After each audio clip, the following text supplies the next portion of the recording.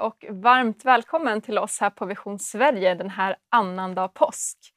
Vi är inne på sista kvällen av en konferens som vi har haft som heter Från död till liv. Och jag tror och hoppas att du har följt med oss. Det började förra måndagen här i Stockholm och sen har det gått till Göteborg och vi har varit i Vetlanda. Och nu i Norrköping var vi igår också och nu är vi tillbaka här i Stockholm idag. Och vi har haft flera fantastiska talare, vi har fått höra Guds ord och vi har fått följa med i Jesu vandring, Golgata och uppståndelsen var ju igår, söndag, så härligt, och idag så har vi annandag påsk. Ikväll har vi med oss 3 fantastiska talare. Vi har Emil Gillsberg som kommer ifrån Dalarna, pingstpastor där i Hope. Sen har vi Stojan Gaiki med oss från Kungsängen här i Stockholm. Och så har vi Patrik Sandberg som är inspiratör för Sverigebönen som också kommer vara sist ut den här kvällen. Jag vill bara uppmuntra dig som tittare. Om du har böneämnen så vill vi stå med dig den här kvällen. Och du kan ringa in på det numret som står nere på skärmen. Om du vill samtala med någon, få bönestöd. Det går också jättebra att du skriver varifrån du tittar. Vi vill gärna se varifrån du tittar den här kvällen. Om du är inne på Facebook så kan du skriva där. Du kan skriva också dina böneämnen så ska vi i slutet av kvällen ta en liten bönestund också för dina böneämnen. Det går också bra att smsa eller mejla in böneämnen. Och det kommer också ner här på skärmen var du kan göra det. Annandag påsk. Då brukar man faktiskt läsa lite texter om hur Jesus visar sig för sina lärjungar. Han har ju uppstått, men alla lärjungar visste inte vad som hade hänt. De hade hört rykten om att men graven är tom, vad är det som har hänt? Men de flesta av lärjungarna hade inte sett honom än. Och jag skulle bara vilja läsa lite kort, eller jag vill beskriva först. Från Lukas 24 så står det om 2 lärjungar som var på väg till en by som heter Emmaus. Och de gick där och så samtalade de om allt som hade hänt. Det var ju en chock för dem såklart att Jesus hade dött. Och det hade ju varit liksom så mycket den här veckan som hade varit innan. Och så dyker det upp en till man som går tillsammans med dem och frågar, men vad är det ni samtalar om? Vad är det som har hänt? Och då säger de, men du måste vara den enda i Jerusalem som inte har hört vad som har hänt under de här dagarna som har varit. Och så berättar de om vad som har hänt och om att Jesus hade dött och så. Men de kände inte igen den här mannen som gick med dem längs vägen. Men de bjöd in honom att äta tillsammans med dem när de kom till Emmaus. Och sen så står det så här i Lukas 24. Då öppnades, och vers 31. Då öppnades deras ögon och de kände igen honom. Men han försvann ur deras åsyn. Och de sa till varandra, brann inte våra hjärtan när han talade med oss på vägen och öppnade skrifterna för oss. De insåg alltså att det var Jesus som hade gått med dem längs vägen. För deras ögon öppnades. Och då sa de också, men brann inte våra hjärtan när han talade till oss, när han förklarade Guds ord, när han förklarade profeterna och att det här var tvungen att hända för att det profetiska ordet i Guds ord skulle komma i uppfyllelse. Och jag har en längtan den här kvällen och jag tror också att de som talar har en längtan om att dina ögon ska öppnas den här kvällen så att du ser Jesus, så att du hör Jesus genom de ord som talas ut och att ditt hjärta ska få börja brinna. För att det är inte bara ord som talas ut den här kvällen utan det är Guds ord. Det är ord från Gud som han vill tala in i ditt liv den här kvällen. Och jag tror verkligen att alla våra talare har fått ett ord ifrån himlen som gör att ditt hjärta kan börja brinna den här kvällen. Att du kan få nytt mod, att du kan få ny tro. Att den här uppståndelsekraften, samma kraft som uppväckte Jesus ifrån det döda ska få komma in där du sitter, där du ligger, där du står just nu. Och bara få komma och göra någonting i ditt liv under den här kvällen. Så ha stor förväntan inför den här kvällen. För vad Jesus, han vill tala till dig och han vill uppenbara sig själv genom sitt ord. Genom den här kvällen. Så ta emot. Vi ska bara lyssna på en lovsång nu och bara öppna ditt hjärta och vara med. Även om du inte kan orden så bara var med och gå in i Guds närvaro så kommer vi få in vår första gäst alldeles strax. Ja, då står jag här med Emil Gillsberg. Väldigt välkommen ska du vara. Ja, men tack så mycket. Ända från Dalarna. Ja, hela vägen vet du. Men du har inte åkt idag? Nej, vi åkte igår. Vi har lite vänner som bor här i vad heter det? Inte Solna utan Spånga. Där. Så att vi har varit med dem idag och igår. Vad härligt. Det är mycket trafik nu. Jag åkte ju här från Uppsala. Men det gick att komma fram, men jag har hört att det är väldigt mycket trafik på E4 just nu. Ja, det är det. Men det är bättre än förra veckan. Då var det ju snöstorm när jag skulle åka. Oj. Ja. Så att nu är det ju barmark och fint. Solt. Ja, jättefint. Du är bibellärare. Ja. Predikant. Ja. Och du flyttade till Mora 2008. Ja, precis. Det är det, ja. Det har jag läst om dig. Men jag tänkte så här, att du ska få berätta lite om vem du är själv också. Ja, nej, men jag har bott i Mora i 15 år. Jag är mas. Det är ända in i märgen. Jag har bott jag har levt några år i exil, men de flesta år har jag bott i Dalarna. Ja. Uppvuxen i Avesta, var ungdomspastor i Borlänge och så de senaste 15 åren i Mora då. Och för 5 år sedan så var vi ett litet gäng som upplevde en kallelse från Gud att vi ville se en ny typ av kyrka i norra Dalarna. En kyrka som bygger lite mer med blinkande lampor och rökmaskiner än med psalmsång och orgel. Inte för att det är något fel på psalmsång och orgel, men vi tilltalar lite olika målgrupper. Så vi upplever verkligen en väldigt tydlig kallelse från Gud att vi skulle göra det. Återevangelisera det här norra Dalarna som för 150 år sedan var gamla väckelsebygder. Det fanns ett baptistkapell i varenda buske. Och idag så är det tynande församlingar nästan överallt. Och där upplever jag att Gud vill att vi skjuter axeln till här, att vi gör någonting nytt här, att vi ser någonting växa fram. Och vi var 5 personer kring ett köksbord för 5 år sedan. Och idag så är vi en gemenskap där vi har ungefär 120 personer som regelbundet finns hos oss. Vad härligt. Ett genomsnitt på 50 på gudstjänsterna. Så att, Och vad har ni liksom sett Gud göra mer än att det kommer människor? Eller så här, det är ju bra, men... Vi har sett förvandlade liv. Ja, alltså när Gud får gripa in i en människas liv så händer ju någonting. Och det är ju de människor som har allra störst behov av en förändring som man når först. Så vi har ju sett människor som har befunnit sig i kris, alltså riktigt allvarlig livskris, som har fått ett möte med Jesus, kommit på fötter och jag har sett människor som har levt hela livet i missbruk och kriminalitet som får möta Jesus, blir befriade från det och lever hederliga liv och känner att de har fått en ny mening med livet. Och det här har vi sett flera gånger under vår ganska korta existens, att Gud faktiskt gör saker på riktigt i människors liv. Och egentligen hela vår krets av relationer är människor som har fått det mötet med Jesus, som har fått sina liv förvandlade. Sen har vi några stycken som är gammalkristna som hakade på oss. Men 75% av de som finns hos oss, de gick inte i kyrkan för 5 år sedan. Så härligt. Då har du sett liksom en del av det som din dröm var? Att Gud får använda er på det sättet? Ja, nej, men jag sa jag sa det till min fru när vi åkte ner till Stockholm igår. Man bara sitter och reflekterar över en fantastisk påskhelg som vi har fått haft. Och så sa jag, när vi satt kring det köksbordet för 5 år sedan och började drömma. Och så började vi sätta ord på det här är vad vi längtar efter. Och så står 5 år senare och säger att det är det här som spirar. Det är det här som vi hade satt ett antal ord. Varm, välkomnande, vardagsnära. Var ord som vi ville skulle beskriva vilka vi var. Eller och så hör vi nya människor som kommer in i vår gemenskap som säger just så. Och det är som varm gemenskap här. Man känner sig så välkommen. Och det känns som att det här är en gemenskap som finns i vardagen. Och det är jättestort. Jag är väldigt uppfylld av det. Så härligt att höra. Bara en liten fråga, jag är lite nyfiken. Hur kom du själv till tro? Jag är uppvuxen i ett kristet hem. Med morfar som var pastor och farmor som hade varit pingstevangelist i sin barndom. Det var naturligt att gå i kyrkan och sådär. Men sen kommer man upp i tonåren och då är inte det där lika tufft längre. Så att då hade jag lite vänner som drog iväg mig på en hel del annat. Polisen var och knackade på hemma hos oss vid något tillfälle. Och det kunde ha gått riktigt illa för mig. Sen var det en sommaren innan jag skulle börja gymnasiet, så hade jag levt det här. När jag var i kyrkan så var jag frommast av de fromma. Och när jag var med mina icke-kristna vänner så var jag den minst fromma av dem. För att man skulle liksom kompensera på något sätt åt båda hållen.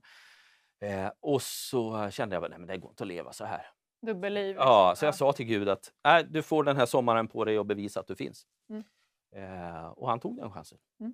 Så att jag gjorde ett radikalt möte med Gud en midsommaraftonskväll i ett tältmöte utanför Leksand.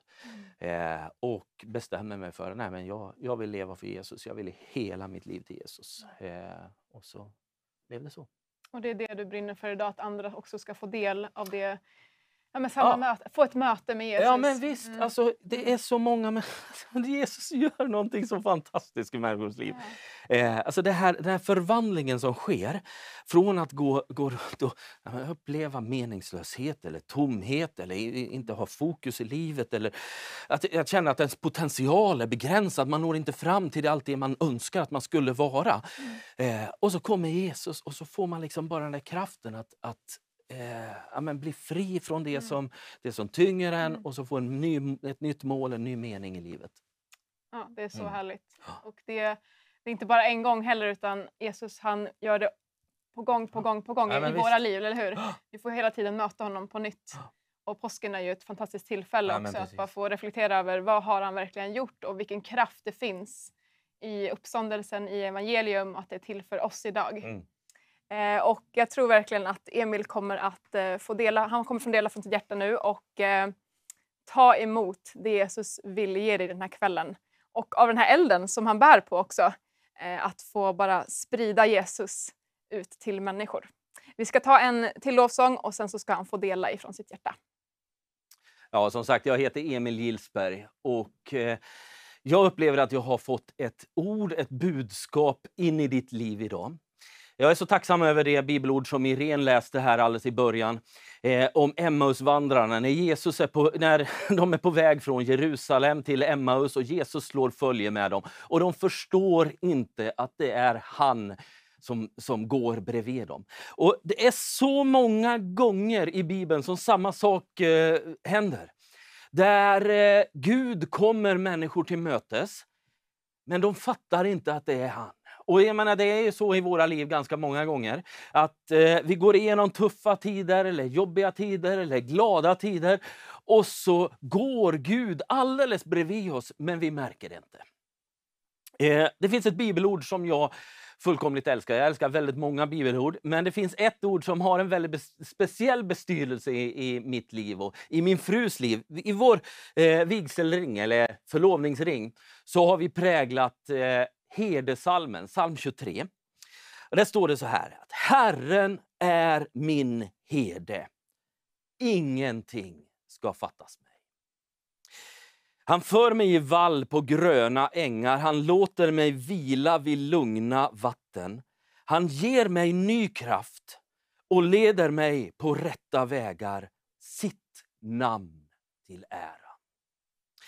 Inte ens i den mörkaste dal fruktar jag något ont, ty du är med mig. Din käpp och din stav gör mig trygg. Jag tänker att det här är ett så fantastiskt budskap om vem Gud är för dig. Han är den som står tätt intill vid din sida, som aldrig viker ifrån dig, som kommer att följa dig vad du än går igenom i livet. Ibland så är det vi människor som vandrar ganska långt bort ifrån honom. Det är vi som inte vill ha med honom att göra. Men han står alltid där redo. När vi vänder om så kommer han oss nära. Och jag tänker på det när de här två lärjungarna som lämnar Jerusalem. Det står ju att de har befunnit sig där under hela påskhelgen. De har följt Jesus under ganska lång tid. Och så har de upplevt hur han blir avrättad. Hur hela det här tumultet som blir kring Jesus på långfredagen. Och hur de själva upplever rädslan över att vara de som står på tur för att bli fängslade. Och så drabbas de av den här djupa sorgen över att deras mästare Jesus är avrättad. Och jag kan bara föreställa mig hur de känner på påskafton. Alltså den här dagen mellan långfredagen och uppståndelsen. Hur oerhört mörkt det måste kännas. Hur ogenomtränglig den här sorgen måste upplevas för dem. Och så är det egentligen så att segern är redan klar. Segern är redan vunnen. Den vinns på korset. Och så går de bara i väntans tider på det som ska ske på påskdagen vid uppståndelsen. Den här mellandagen. Och så kommer påskdagen. Och så beger sig de här 2 kvinnorna till graven. Och så får de möta ängeln som berättar för dem: varför söker ni den döda bland de levande? Eller varför söker ni den levande bland de döda? Så kommer de tillbaka och berättar det här fantastiska budskapet. Att den som de trodde var död, den korsfäste Jesus, lever. Och de här 2 lärjungarna, deras reaktion är att de blir upprörda, står det. 2 kvinnor har kommit tillbaka, berättat för dem om det här fantastiska, och så blir de upprörda. Det verkar som att de kan inte tro på det här. Och i den här upprördheten så börjar de bege sig till Emmaus. Man vet ju inte om det är upprördheten som gör att de börjar röra sig därifrån. Men de går ju åt fel håll. De går bort ifrån det som händer. De går bort ifrån den uppståndne Jesus. Och så beger de sig till en annan ort för att komma bort ifrån det som händer. De är upprörda. Och så går de där längs vägen och diskuterar med varandra. Och de här orden som står i Lukas evangeliet, det innebär att det här är en ganska tuff diskussion. Det är ganska hetsigt. Jag föreställer mig någonstans att de är ganska upprörda över det här som har skett. De är ganska upprörda över de här kvinnorna som kommer och påstår det här. Och så kommer det en man och slår följe med dem. Och de börjar prata med honom. Och så säger han det här, som ni hörde Irene säga, att han frågar vad det är de går och pratar om. Och så säger de: du måste vara den enda i Jerusalem som inte har hört vad det är som har hänt. De hånar honom till och med. Hur kan du ha befunnit dig i Jerusalem och inte ha lagt märke till det här? Har du bott under en sten? Eller var har du varit? Och så börjar han att förklara för dem. Och jag tänker, det här är en så fantastisk bild på vem Jesus är. Att till och med de gånger som vi väljer att gå bort ifrån honom, till och med de gånger som vi vet att han har gjort någonting fantastiskt och vi inte orkar tro på det, utan på något sätt drar oss därifrån, beger oss bort ifrån det som händer, så fortsätter han att slå följe med oss, fortsätter att undervisa oss, fortsätter att uppmana oss. Har du befunnit dig där någon gång? Har du varit där någonting har hänt som har gjort dig så upprörd att du känner att jag kan inte vara kvar på den här platsen, jag måste bort ifrån det här. Och så börjar gå. Och mitt i sorgen, mitt i bedrövelsen, mitt i den här upprördheten, så är det någonting som bara finns där. En närvaro, en följeslagare som kommer och talar uppmuntran, styrka, glädje och liv in i din situation. Och så är det först när de kommer fram. När de sätter sig kring bordet där och Jesus tar fram det här brödet och han bryter det. Och de erfar samma sak som de gjorde bara några dagar innan i den övre salen. Han bryter brödet, delar ut åt dem. Och så öppnas deras ögon. Och så upptäcker de, det var Jesus hela tiden. Och så drar de sig till minnes den här vandringen. De drar sig till minnes alla ord han har talat, alla gånger han har uppmuntrat dem, alla gånger han har styrkt dem. Och så upptäcker de, men brann inte våra hjärtan? Det var ju någonting som hände där. Och är det inte så det så ofta är för oss? Att vi går igenom de här prövningarna, svårigheterna. Vi har kanske dragit oss bort ifrån kyrka, från Gud. Vi har gett oss ut på en vandring någon annanstans. Och så kommer Gud ändå oss till mötes. Och så fortsätter han att tala in i våra liv. Vi upplever den här glädjen, uppmuntran. Och så när vi kommer igenom prövningen, när vi kommer ut på andra sidan, så vänder vi blicken tillbaka. Och så ser vi, där var han med. Där fick jag den där hälsningen. Där berördes mitt hjärta på det där sättet. Där kom den där uppmuntran om att han fortfarande älskar mig. Och jag vill bara säga till dig, kanske som sitter där vid tv-apparaten eller med mobiltelefonen i hand och känner att du är besviken på kyrka. Du är besviken på församling. Du kanske är besviken på Gud. Du har börjat en vandring bort ifrån honom och du vet inte riktigt vart tar den här vandringen vägen. Så vill jag bara berätta för dig att Jesus har faktiskt slagit följe med dig. Och varje gång som du har upplevt att ditt hjärta har blivit berört, så är det Gud som försöker berätta för dig att du är fortfarande älskad. Du är fortfarande välkommen.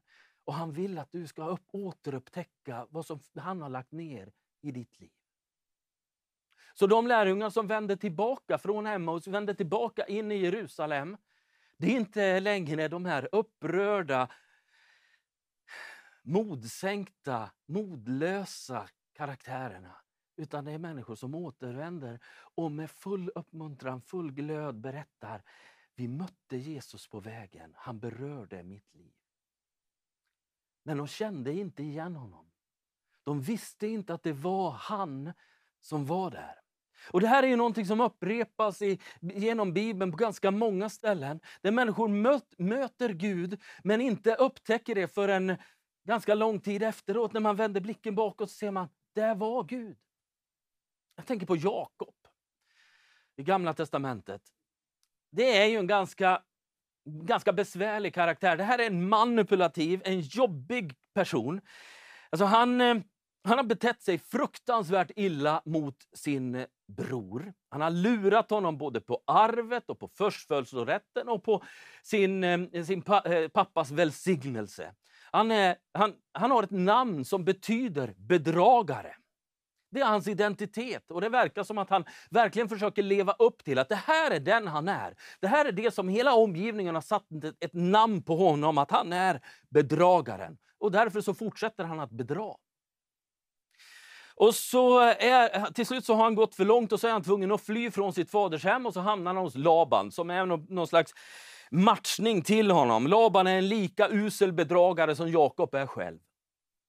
Och så under de år som Jakob jobbar hos Laban så ändrar Laban hans lön flera gånger. Han blir lovad att han ska få gifta sig med den ena dottern och så vaknar han morgonen efter bröllopet och så inser att det är den andra dottern han har gift sig med.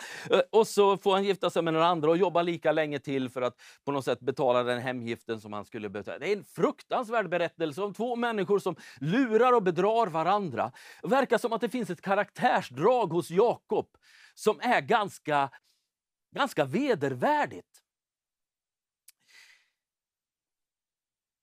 Och så till slut så har Jakob gått för långt även hos Laban.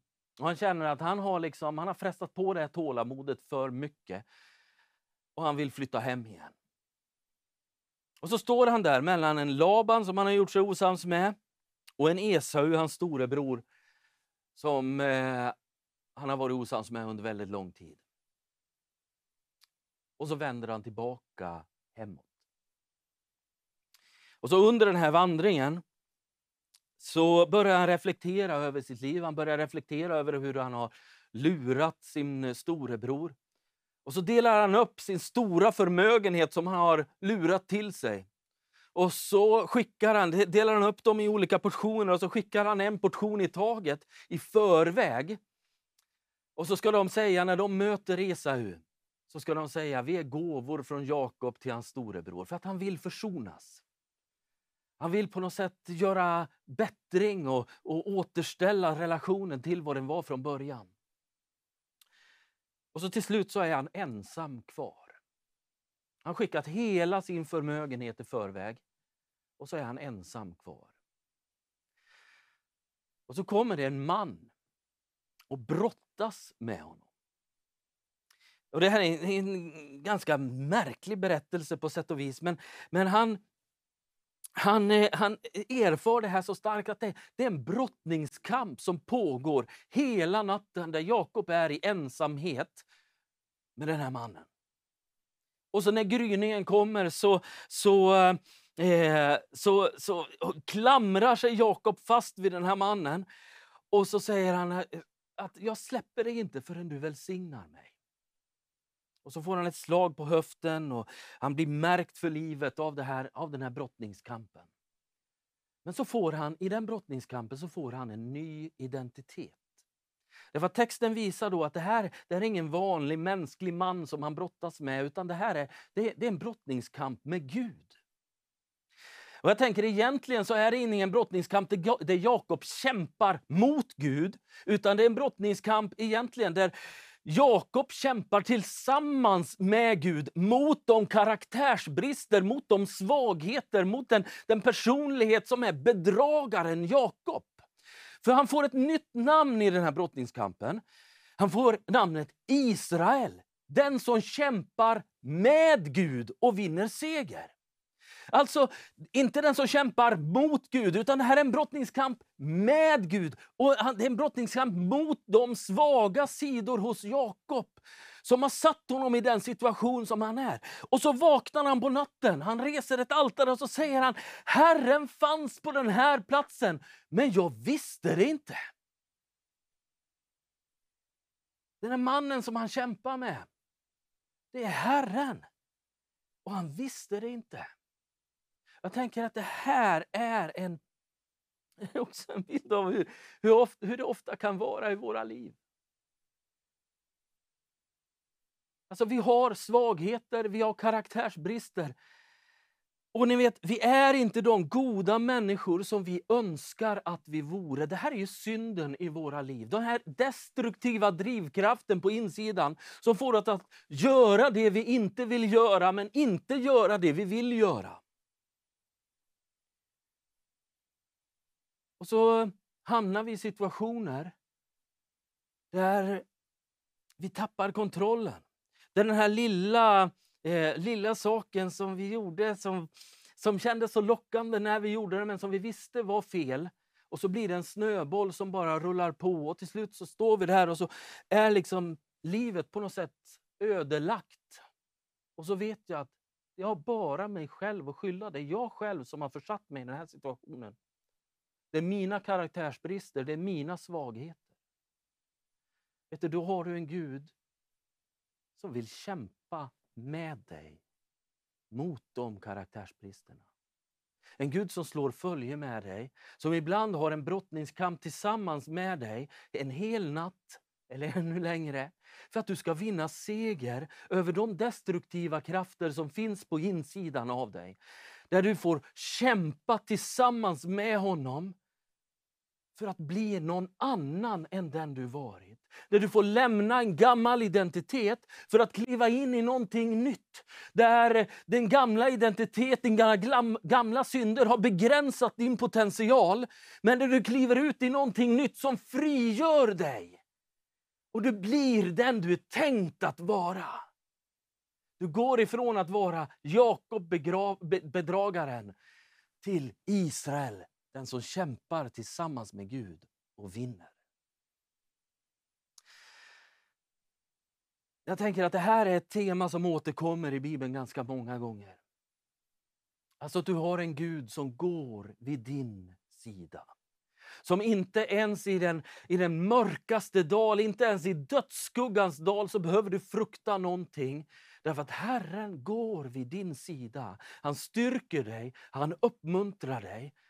Han bär dig.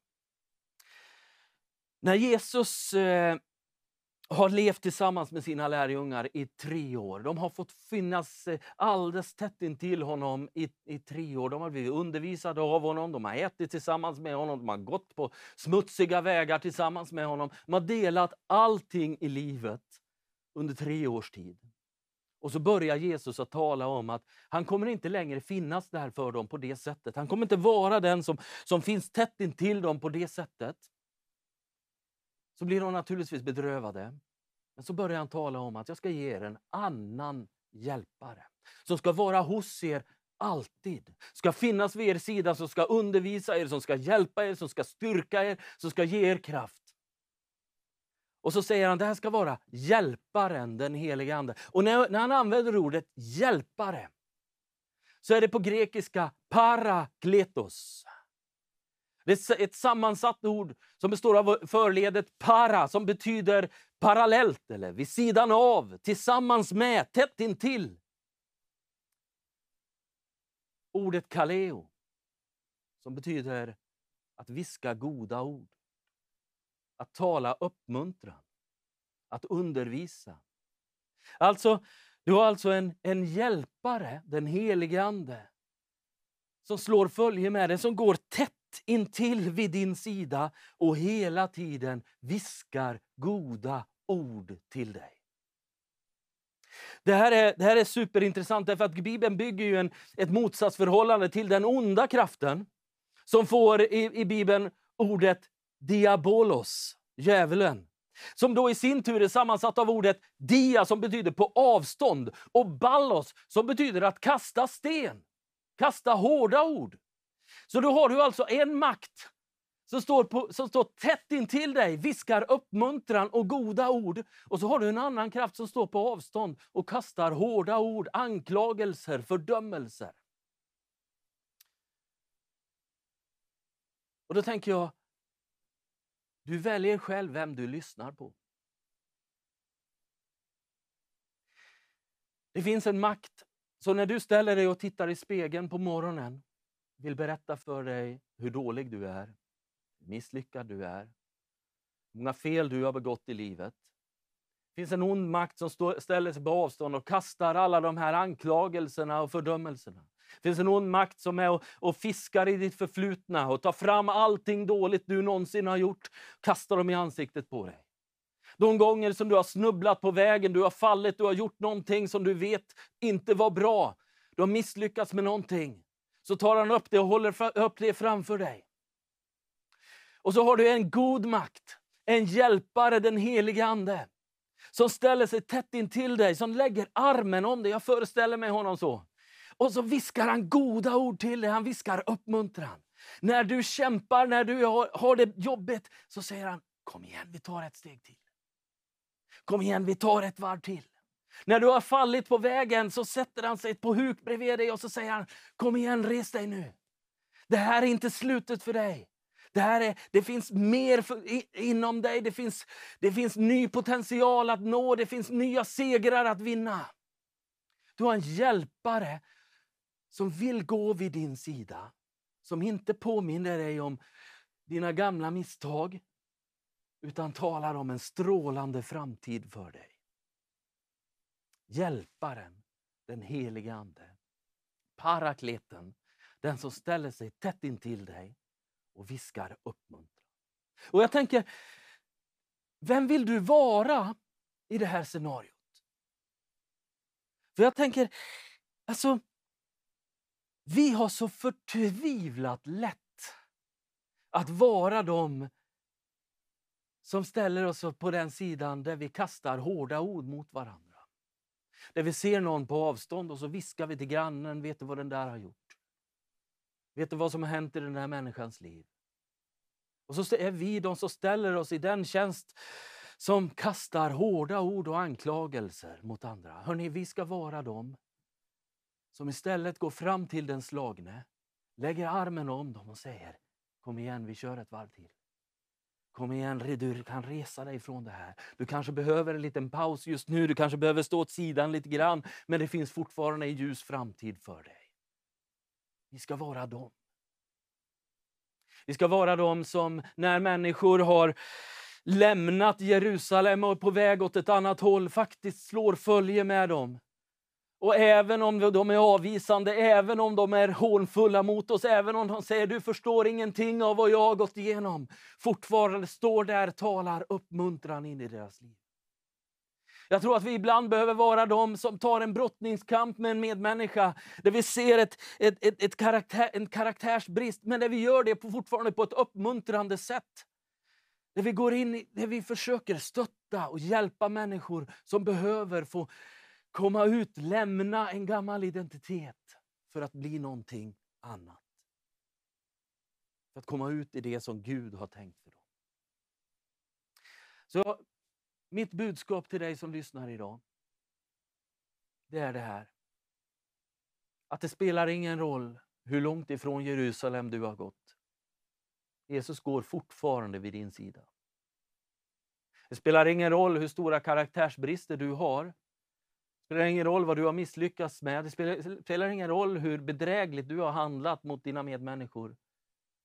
Gud vill befria dig från det som skaver på insidan av dig. Han vill ge dig en ny identitet. Göra dig till någon annan än den du har blivit. Han är den som ställer sig tätt intill dig. Som ständigt viskar uppmuntran till dig. Ibland korrigering, men fortfarande det på ett uppmuntrande sätt. Han är den som undervisar dig, han är den som påminner dig om vad Gud redan har gjort i ditt liv. Och han kommer fortsätta att göra. Gud välsigne dig. Herre, så vill jag bara be för den som har lyssnat på det här budskapet, Herre. Den som sitter där med sin mobiltelefon i handen, en iPad i knät eller som följer på något annat sätt. Herre, vi ber att du skulle komma med din heliga ande just nu och du skulle tala de här varma, uppmuntrande orden. Ibland, Herre, så leder du oss in i brottningskamper där vi behöver komma till rätta med karaktärssvagheter i våra liv. Och tack för att den brottningskampen som inleds nu, just nu för någon människa, Herre, tack för att den kommer att resultera i att den här personen kommer få vinna seger över karaktärsbrister. Herre, tack för att du är den som står vid vår sida. Som säger goda ord till oss. Som följer oss. Även när vi är trolösa så förblir du trofast. Amen. Ja, då står jag här med nästa gäst. Och vi vill bara passa på att tacka Emil för en fantastisk budskap. Väldigt bra. Han har åkt vidare nu. Men här står jag med Stojan. Och du får säga ditt efternamn. Gaitski. Gaitski. Varmt välkommen hit. Tack ska du ha, Irene. Vi är så glada. Du har ju varit här några gånger nu. Och Ja. jag måste bara säga, själv så är jag alltid så välsignad verkligen när du talar. Du har en profetisk skärpa och jag tror verkligen att du är en röst för Sverige och för Kristi kropp. En viktig röst i den här tiden. Ja, den här profetiska skärpan är ju så viktig i den här tiden. Tack för de orden. Ja, och jag vet också att du har ju skrivit flera böcker tidigare. Jag har skrivit upp Bruden gör sig redo, den har jag läst. Och Det finns ett liv efter besvikelse. Sen har du skrivit flera på serbiska också. Och flera på svenska också. Flera på svenska också, ja. Och nu kommer det 2 till snart. Ja. Vill du säga någonting om dem? Ja, det ena är redan färdigt. Det kommer att, på svenska, det kommer att heta, eller det heter Livet finns i det äkta. Mm. Och det är en bok som på något sätt fortsätter i den tema som ligger på mitt hjärta. Liksom att relationsorienterade gemenskaper är de som Gud manifesterar sig i och vistas i, så att säga. Men nu kanske senaste 2-3 år så har jag upptäckt ännu mer det här skillnaden mellan den institutionella aspekten av församlingen och den där relationsrelaterade, där äktheten, att våga vara äkta, och att kanske vi i våra församlingar har fallit lite under beteendemönster där vi inte vågar vara äkta på grund av olika saker. Och jag tror att om vi vill se Guds liv bland oss så måste vi våga vara äkta. Så det är så viktigt. Ja. Och inte bara att vi är kyrkor, en strukturorganisation där platser ska fyllas. Precis. Utan som du säger relationsbaserat. För att Gud, han har en relation med oss. Absolut, ja. Och det är så han bygger sin församling. Så är det. Ja. Precis. Och den andra boken? Den kommer att heta Födslovåndor, tiden vi lever i. Det är väldigt spännande tid vi lever i, väldigt dramatisk tid. Det är många röster som ropar att Jesus kommer snart. Och så vidare, medan jag tror att vi lever i en tid av födslovåndor som betyder att något stort i Guds program är på gång. Och det är födslovåndor för liksom är förspelet till att man föder något. Och när födslovåndor i världen är på gång, då är det Gud som har något stort som ska födas. Och jag tror att det är en viktig moment i den här tiden, därför att Det finns väldigt mycket förvirring kring det här eskatologiska, när kommer Jesus och vad är det vi lever i och så vidare. Så jag tror inte att vi är så nära Jesu återkomst. Jag vet att det är hemskt att säga det här, men utan att jag tror att vi har redan börjat gå in i en tid, och jag kommer kanske dela en liten aspekt av detta ikväll också. Vi är inne i en tid som kommer bli väldigt tuff, precis som födselvåndor. Men att det är Gud som kommer att förverkliga den sista eller den tredje stora helgen, eller festen i Israels historia, lövhyddohögtiden, som egentligen då kommer med försoning för hela världen mellan nationer och fredsrike och så vidare. Den sista väckelsen som kan man säga, absolut. Det är precis det. Precis det. Där alla nationer kommer att vända sig till Gud. Men det kommer att gå igenom svåra situationer och svår period. Du började predika, du blev frälst 1975. Stämmer. Och sen dess har du predikat? Ja, i stort sett. På en gång från början, ja. Bara jättekort, hur känner du liksom att... nu blir det en stor fråga kanske, men hur har ditt budskap liksom förändrats? Eller hur har Gud arbetat på dig? Hur har det förändrats, liksom, budskapet under de här åren? Jag vill inte använda nu stora ord, men jag kan säga så här. Från själva början så upplevde jag att det som Gud har tänkt med mig, att det har funnits där, även att jag kanske i själva början var inte så medveten. Men det är några saker som har alltid varit på mitt hjärta, och det är det här med bruden. Att Gud har bara ett folk som han jobbar med. Och det andra är det här att den profetiska tjänsten handlar om att hela tiden påpeka Guds originaltanke. Och sen när man predikar det så ska Guds folk se var någonstans befinner vi oss i relation till den tanken. Och då brukar det profetiska ordet störa något i människans inre och kalla henne tillbaka till det originaltanken. Och inte bara en individ utan Guds församling och Guds folk. Och det upplever jag på något sätt har styrt mig, om jag säger så. Att det är något som Gud har lagt på mitt hjärta. Och predika det och leva i det. Och sen klart att om jag säger så här, det stora skillnaden mellan idag och i början, det är kanske mognad. När man är ung så är man väldigt radikal, tror man. Men sen börjar Gud ändra ens hjärta och lägga hans känslor i budskapet också. Så det är kanske kort sagt så. Wow. Tack så jättemycket för att du delar. Och jag ser verkligen fram emot att höra nu också vad Gud har lagt på ditt hjärta. Och jag vill också uppmuntra dig som tittar att öppna ditt hjärta även nu och ta emot. Vi tar en lovsång och sen så ska Stojan få dela. Ja, då säger jag god kväll igen. Och tänker gå och dela tankar kring det här temat som vi har fått genom hela denna vecka, från död till liv.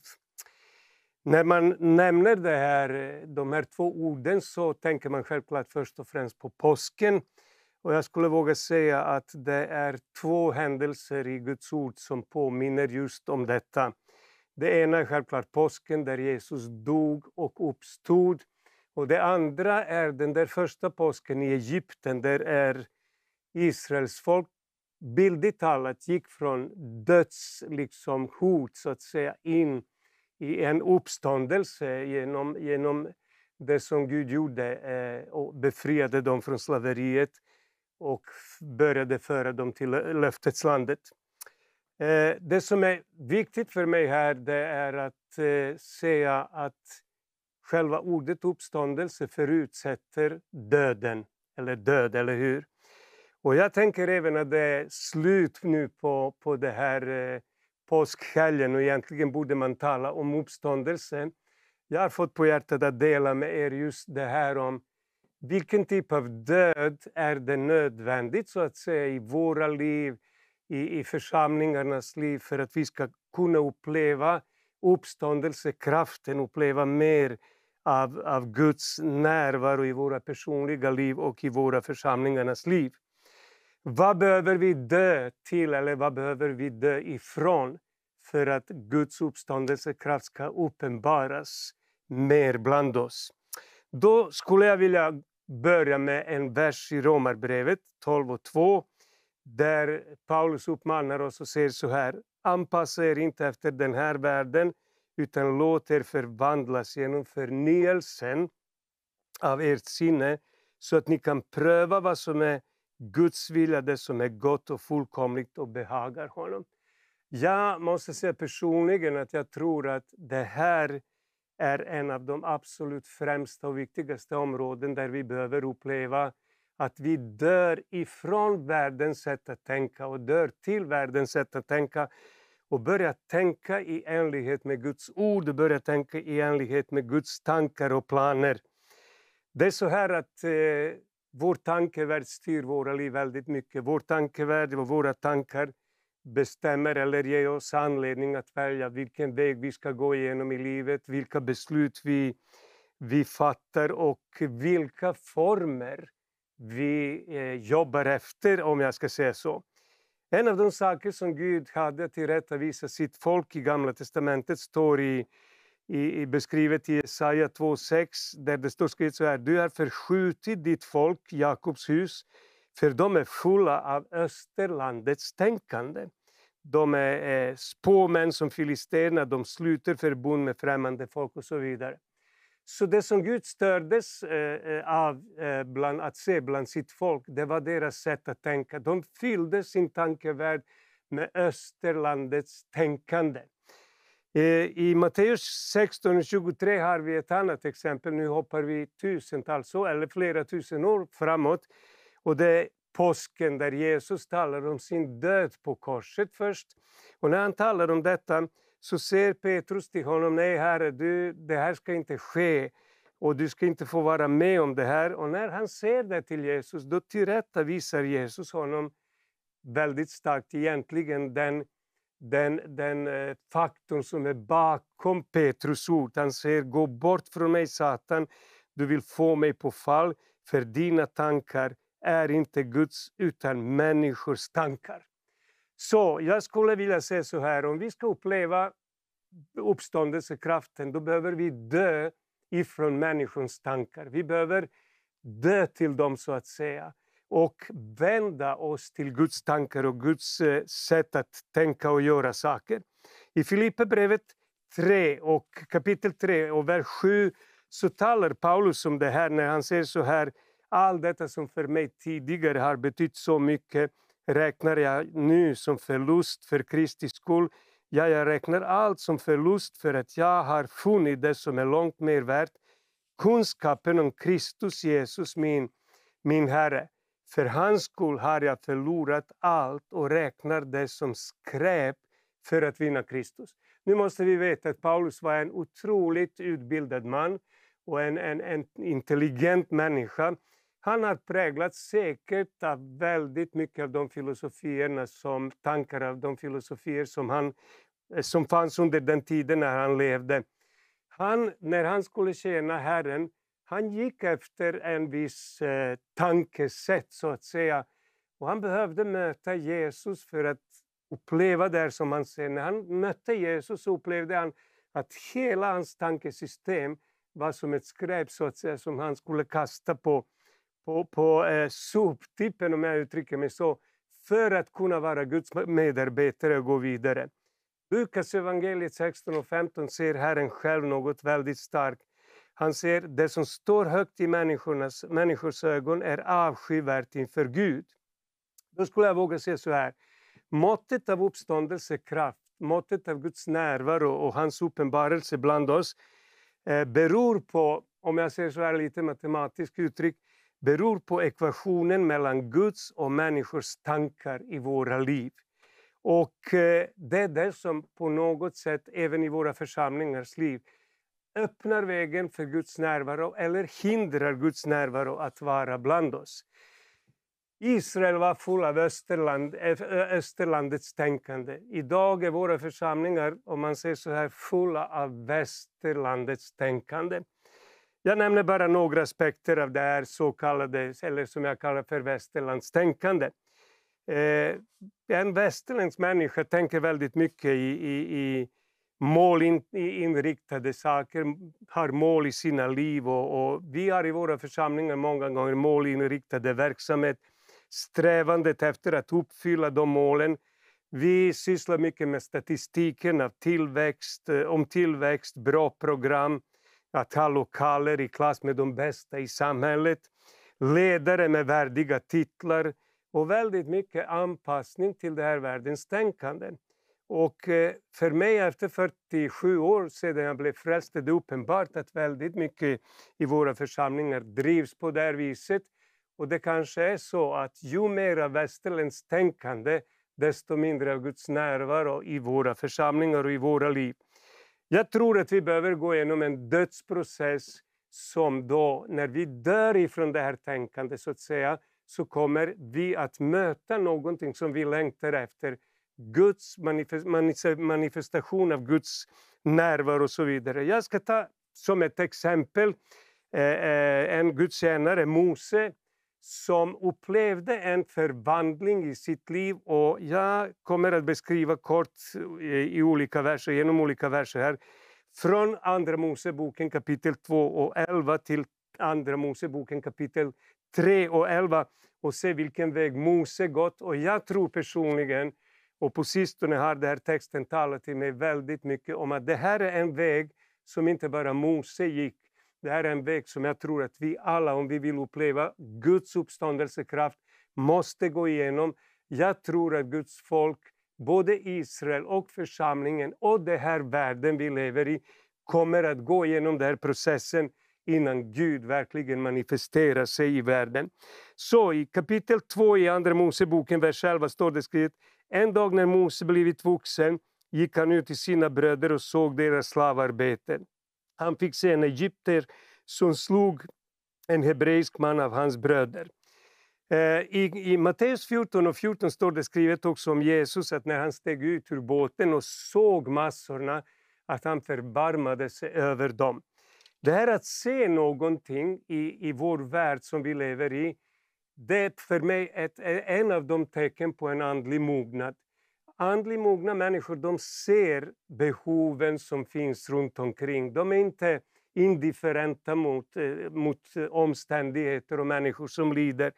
Så Mose hade någonting i honom som på ett sätt var mognat, för det står skrivet när han hade blivit vuxen. Och det här drev honom till en handling som då tyvärr misslyckades, och det kommer vi senare till. Varför och så vidare. Så medkänsla, medlidande, empati som vi säger är av de tecken på en andlig mogen människa så att säga. I kapitel vi går vidare till verserna 12 och 13 så står det skrivet att han slog Egypten och gömde honom i sanden. Och nästa dag såg han att några av hebreiska män bråkade med varandra. Och han försökte försona dem, eller vara en försoningsman där. Och de förkastade honom. Det var två viktiga aspekter av Guds arbete i världen som Mose egentligen liksom försökte fungera i. Det ena var att befria de som var fångna, befria slavar. Och det andra var att försona de som var hans landsmän. Och han tyvärr försökte göra det i egen kraft. Han fungerade i den här situationen efter Egyptiens visdom så att säga, och tankesätt hur man för krig, befrielse så att säga. Och han gick lite i förväg av Guds tidtabell. Det kan vi läsa i Bibeln, men jag ska inte ta tid för det nu. Så då händer det i kapitel 2, verserna 14 och 15, att när farao fick höra om det så ville han döda Mose. Och det är intressant därför det är samma väg som Jesus gick. Jesus kom till de sina, säger Johannes evangeliet 1 och 11. Och hans egna tog inte emot honom. Samma sak som hände med Mose. Hans egna tog inte emot honom när han med hela sitt ärliga hjärta försökte göra något åt situationen som hans folk befann sig i. Han förkastades av egna och han förföljdes av fienden som ville döda honom. Så vad är det som hände med Mose? Han lämnar Egypten, flyr från Egypten och genom öken går åt ett håll. Jag vet inte hur många dagar eller hur lång tid det tog för honom att fly. Men jag kan tänka mig att under det där tiden när han flydde så kunde han inte riktigt tänka. Utan han var bara pressad av att undvika faran att bli dödad. Då står det skrivet att Mose kom till en brunn. Och då han satte sig vid en brunn. Det intressanta är med brunnar i Guds ord. Det är många människor, eller många viktiga personer som satt vid brunnen och upplevde något väldigt märkligt där. Jag skulle våga säga så här, att sitta vid brunnen efter att bli jagad av det som Mose var jagad av. Att sätta sig vid brunnen, det är liksom att få tillfälle att pusta ut och tänka, vad är det som har egentligen hänt med mig? Vad har jag gjort? Varför är mitt liv i fara och så vidare? Vad är det som Mose förföljdes av när han satt vid brunnen och tänkte? Jag tror att det kom 2 saker till honom. Vad har jag gjort? Hans misslyckande blev en sak som blev hans förföljare så att säga. Och det andra var att de var ute efter hans liv. Jag nämner några andra stunder vid brunnen. I första Moseboken 24 och 15 ser vi hur Abrahams tjänare möter Rebecka som skulle bli Isaks fru också vid brunnen. Jakob möter Rakel vid brunnen och han flydde också ett misslyckande. Han flydde sin bror Esau, han flydde hela familjesituationen.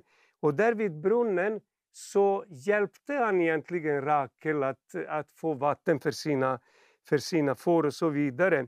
Och den andra eller tredje personen som jag vill nämna, det var Johannes i evangeliet 4:67. Där Jesus sitter vid brunnen när den samariska kvinnan kommer till honom. Och man kan säga så här, när vi kommer till en stund att vi kan pusta ut, då är det väldigt lätt att vi slappnar av. Och att vi tänker mer på vad som har hänt i förflutna och varför jag sitter här. Än att vi tänker, Gud du kan väl använda mig fortfarande. Jag tror inte att Mose hade en tanke på det. Utan det som är intressant ändå, det är att även när man flyr misslyckande och kommer till en brunn där man vill vila sig och koppla av och pusta ut så att säga. Så ofta gör Gud så att han låter oss möta någonting, eller han leder människor möta en situation som till synes var väldigt obetydligt, men som kunde och har varit en otroligt viktig moment i deras vandring med Gud och öppnade en ny dimension och ett nytt perspektiv i deras liv. Vad är det som hände med Mose här vid brunnen? Det står i verserna 16-20 så här i andra kapitel fortfarande. Prästen i Midjan hade 7 döttrar. De kom och hämtade upp vatten och fyllde hårna, och för att vattna sin fars får, då kom herdarna och körde bort dem. Men Mose grep in och räddade dem och gav vatten och deras får.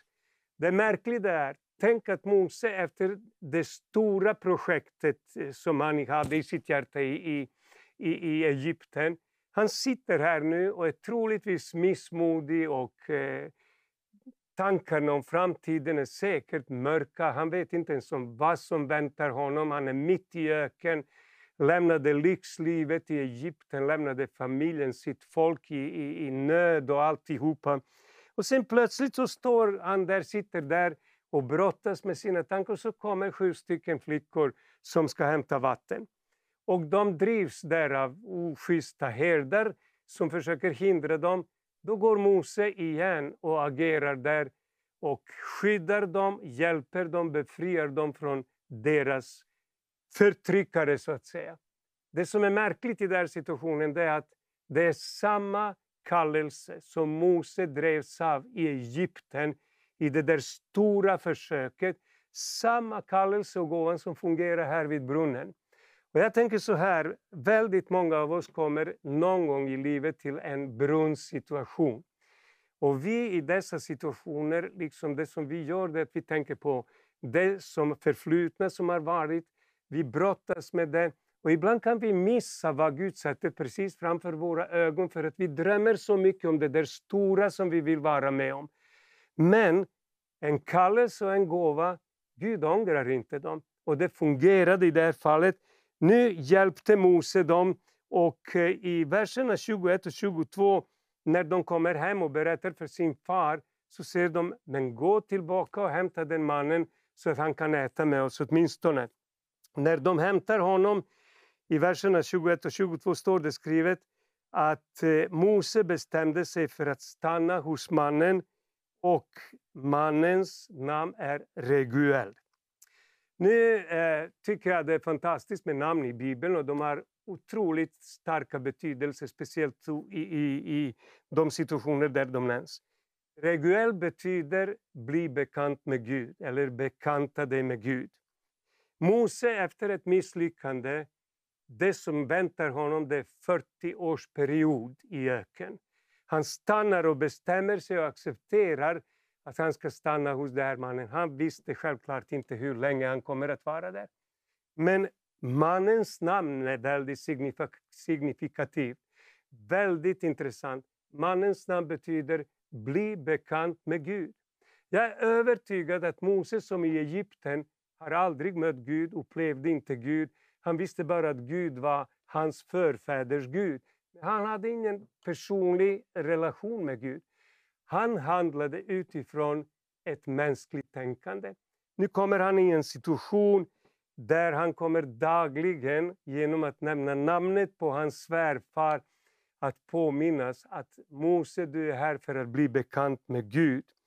Och det som står vidare skrivet här, det är att han får Sipora som sin fru, och han ger namnet till sin första son. Jag är en främling i ett främmande land. Här börjar en process. En process av Mose döende till någonting som egentligen, medan det var levande i hans liv, så var det ett hinder för Gud att använda honom på ett sätt som Gud ville och som Gud kunde göra.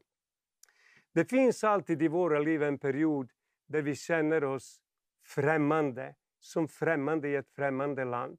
Jag skulle våga säga att i en profets liv så är den här perioden oundvikligt. Alla profeter i Guds ord måste komma och går igenom en känsla av ensamhet, en känsla att de är främmande i den miljö som de lever i.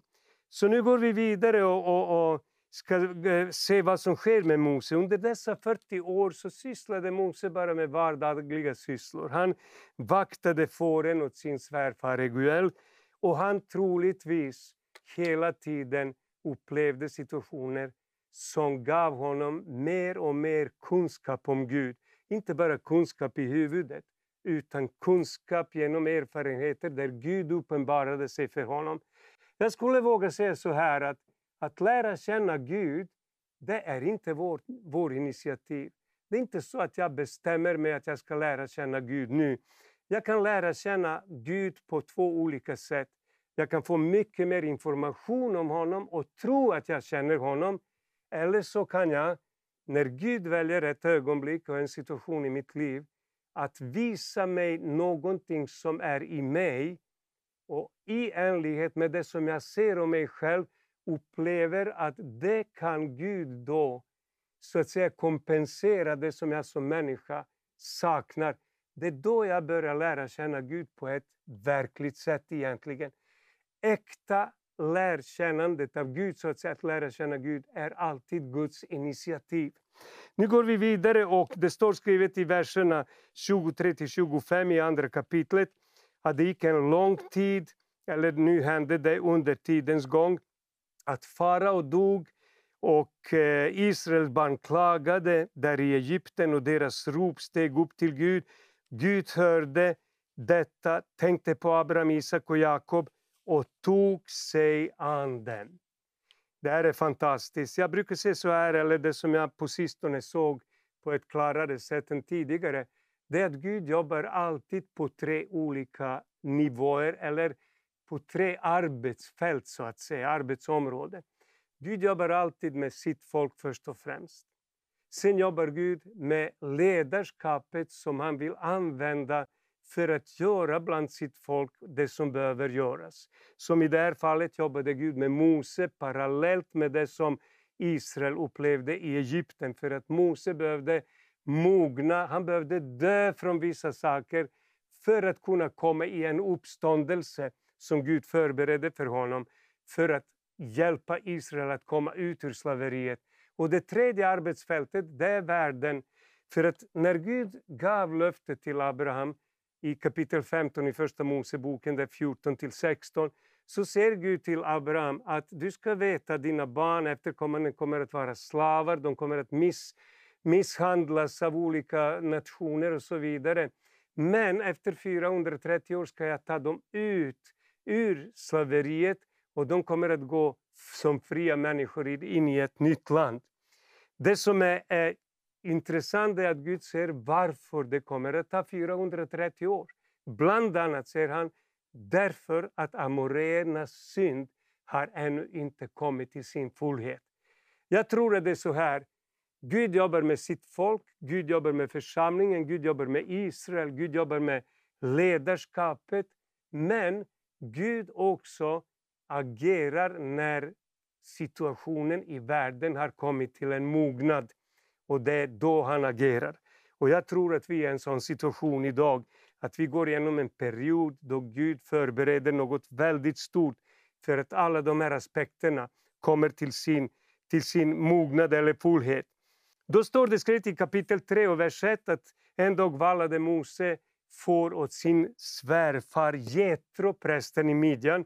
Och han drev fåren till andra sidan öken eller till slutet av öken.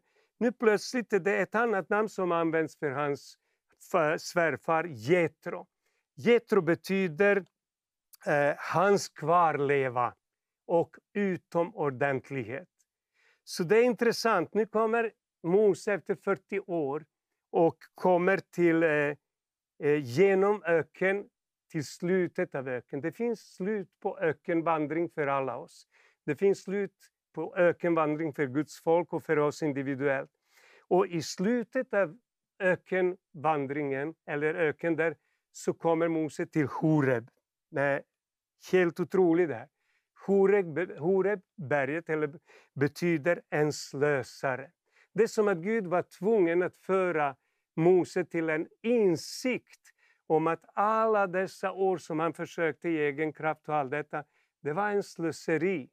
Och vi behöver idag som individer och församlingar komma till insikt att vi slösar väldigt mycket i onödan pengar, tid och resurser på metoder som kommer aldrig att föra oss ut ur slaveriet och aldrig kommer att föra oss till uppståndelselivet och ännu mindre till löfteslandet.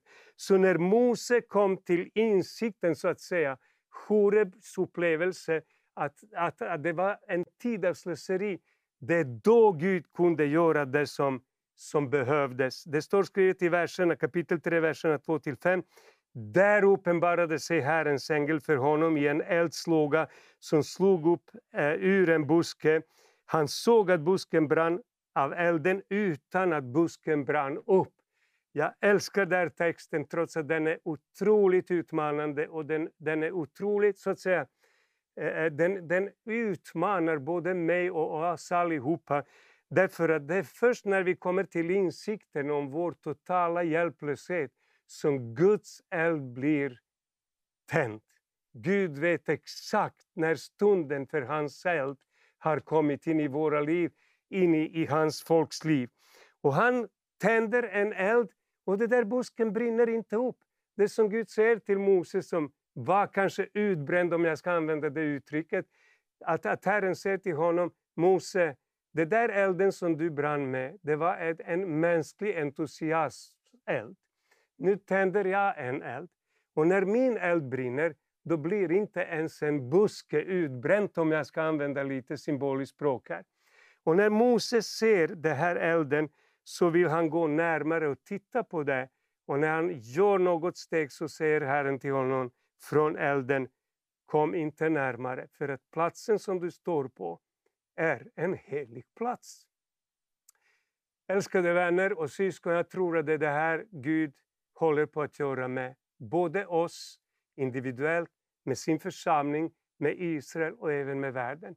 Han för oss till insikten om att vi bara slösar på kraft och resurser när vi gör det med mänskliga metoder och på mänskligt sätt. Han väntar på att vi ska komma till insikten och kapitulera, för då har han redan en eld som är förberedd. Och där elden kommer inte att bränna ut någon. Det är så många pastorer och predikanter som är utbrända i vårt land och som lämnar tjänsten. Jag tror att det är på grund av 2 saker. Först det där institutionella aspekterna av församlingar där man jobbar som vanliga företag. Och andra är att ledarna jobbar i egen kraft under trycket som Gud vill helt enkelt ersätta med hans heliga eld.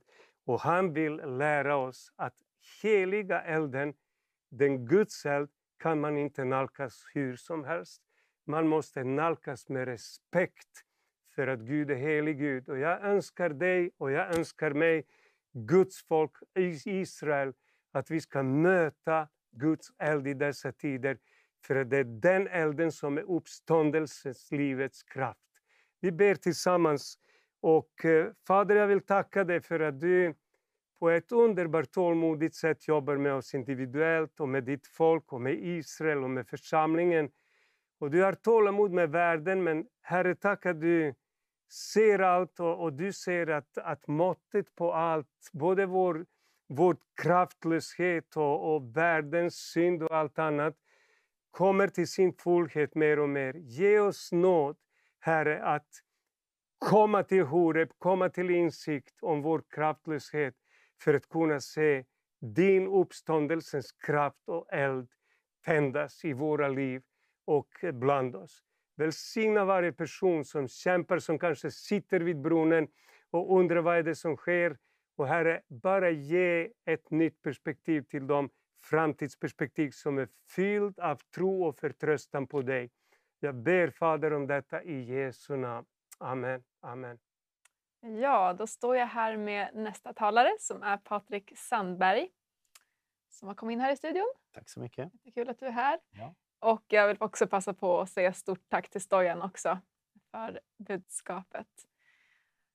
Från död till liv är ju temat på den här konferensen. Och vi är inne på sista kvällen här, annandag påsk. Patrik, du och jag har ju varit här många gånger i studion. Ja, verkligen. Och det är alltid kul när du kommer hit. Ja, du är ju inspiratör för Sverigebönen, bland annat. Egen företagare. Och ja, vad är du mer? Familjefar och talare och går runt och predikar. Precis. Ja. Vad har du varit senast? Jag var faktiskt i Norge, i Hamar här förra helgen. Det var en fantastisk satsning de har som heter One Thing. Fokus på Jesus och generationerna tillsammans, nordiskt och lovsång dygnet runt. Väldigt stark Guds närvaro. Fasta, bön och förberedelse inför Descend som kommer här nu på midsommarafton då. Okej, så det här är också från Kansas City, One Thing. Ja. Där man har 24/7 precis. Bön och lovsång hela tiden faktiskt. Ja. Man har haft det, jag vet inte hur länge nu, 20 år? Ja, eller och 20 plus år är det. Och det är ju fantastiskt starkt. Och man kan gå in på deras direktsändning hela tiden på YouTube och kolla. Det är otroligt spännande. Men det sprids över världen också. Ja, verkligen. Och just att de hade fått en vision då att de skulle hyra vikingaskeppet som är de hade olympiska spelen då i Hamar. Okay. Och det var just med symboliskt att de här vikingarna som gjorde ont då skulle få göra gott nu med bön och lovsång och evangeliet då. Så det var liksom temat här, och vi hade faktiskt en bönesamling också för de nordiska länderna. Vi fick ju en profetia om den här pilen, en segerpil, och en israelisk kvinna som heter Ranja som har ett bönecenter i Nasaret. Okay. Som var här i Sverige och fick den här visionen att hon såg en pil och spetsen var Norge och pilstammen var Sverige och fjädrarna var Norge eller Finland. Just det. Och att de skulle samarbeta i den här sista tiden. Okay. Så att det var, vi hade bön och det var kanske 500 bedjare bara på det mötet som jag fick leda i 2 timmar för Norden då. Och det var väldigt stark Guds närvaro och lovsång och profetiskt och så det är någonting vi vill se mer av i Sverige också faktiskt, det här. Verkligen. Det är många som drömmer om det här, vet jag, i Sverige också. Det här med 24/7 bön och lovsång. Och det pågår väl du vet ju mer än mig säkert, men i vissa städer pågår det, kanske inte hela tiden, men liksom satsningar. Ja, så är det. Och jag hade med mig Christian Edlund också från 24/7 då. Så att vi ville få inspiration också. Norge har ju satsat väldigt mycket på enhetsarbete också, där hela ledarskapet, alla generationer kommer samman sedan 7-8 år tillbaka. Och så där, man får inte vara avundsjuk som kristen, men man kan vara heligt avundsjuk kanske. Att vilja se mer av det här också. Ja. Och Sverigebönen, det är ju mycket, förra året så hade ju någonting som hette 100 städer. Och då var det 400 församlingar som var med på det. Berätta lite om det. Ja, du fick ju en vision under pandemin då, januari 2021. Där jag upplevde att Herren sa att vi ska be och nå ut till de 100 största städerna. En stad per dag. Och så att jag var faktiskt tveksam, måste jag säga. 100 städer, det är mycket, och hur ska det bli? Och till slut så upplevde jag att han sa, men det här är inte din vision, utan det är min vision. Jag vill nå ut när många mår dåligt. Och han visade just det här med startkablar, att jag vill starta en process. Och då fick jag lite mer tro. Just en process, för jag jobbar själv med process. Jag tror Gud talar till mig på det sättet i ledarskap också då, att man går in i en process av lärande och tar steg. Och vi såg ju fantastiska saker hända. Det var ju 200 pastorer med på de här mötena, och det brukar ju inte hända så jag var ganska chockad. För det var inte så mycket som hände då, det var ju pandemi. Nedstängt. Ja. Men så det är ett mirakel också att det blev av. Ja, det var att det blev av överhuvudtaget. Och så många blev frälsta och helade. Men framförallt så började kyrkorna samarbeta i städerna och just att söka stadens bästa. Många gånger kanske man har verksamheten och sådana saker. Men så att det var fantastiskt, och nu ska vi göra den igen. Börja 12 maj då. 12 maj till 20 augusti. Ja. Så att, är det 100 största städerna igen, eller är det någon annan? Ja, vi börjar faktiskt med Ludvika och Bollnäs som går först ut här då. Och vi vet också Uppsala hade ju en stor satsning förra året och ska ha ännu större det här året. Jag tror nästan 10-11 kyrkor var med faktiskt förra året. Och nu ska man vara ute på stadens torg och ha bokbord och sådana saker. Och det är jättehärligt att höra. Hur någon hade älska Halmstad och såna här vittnesbörd. De kommer på olika saker. Så jag tror verkligen att vi behöver det. Och när man ser de här städerna som har terror nästan nu då, i Sverige, så förstår verkligen vi ännu mer hur viktigt det är. Nu. Och det jag tycker är häftigt, jag har varit med på några satsningar för några år sedan innan pandemin. Som heter Älska Stockholm, och så Älska Gävle var jag med på. Och det jag tyckte var så otroligt häftigt att se, för vi var ju där med lovsång. Jag tror att i Stockholm var det 12 timmar lovsång. Och i Gävle var det kanske 6 timmar lovsång, tror jag det var. Men hur Gud kom med sin närvaro på ett sånt otroligt sätt och tog över torget där vi var. Och jag tror verkligen att men vi ska inte sitta inne i våra kyrkor, utan Guds närvaro ska nå ut. Och när man gör en bönesatsning och lovsångssatsning, då kommer Gud. Ja, han kommer. Det är helt fantastiskt. Och människor får möta Jesus ute på gatorna. Och jag tänker också lovsången gör så mycket. Den atmosfären som bara sprids av Guds närvaro ute på gatorna. Det var liksom så mycket starkare än något möte nästan jag varit i.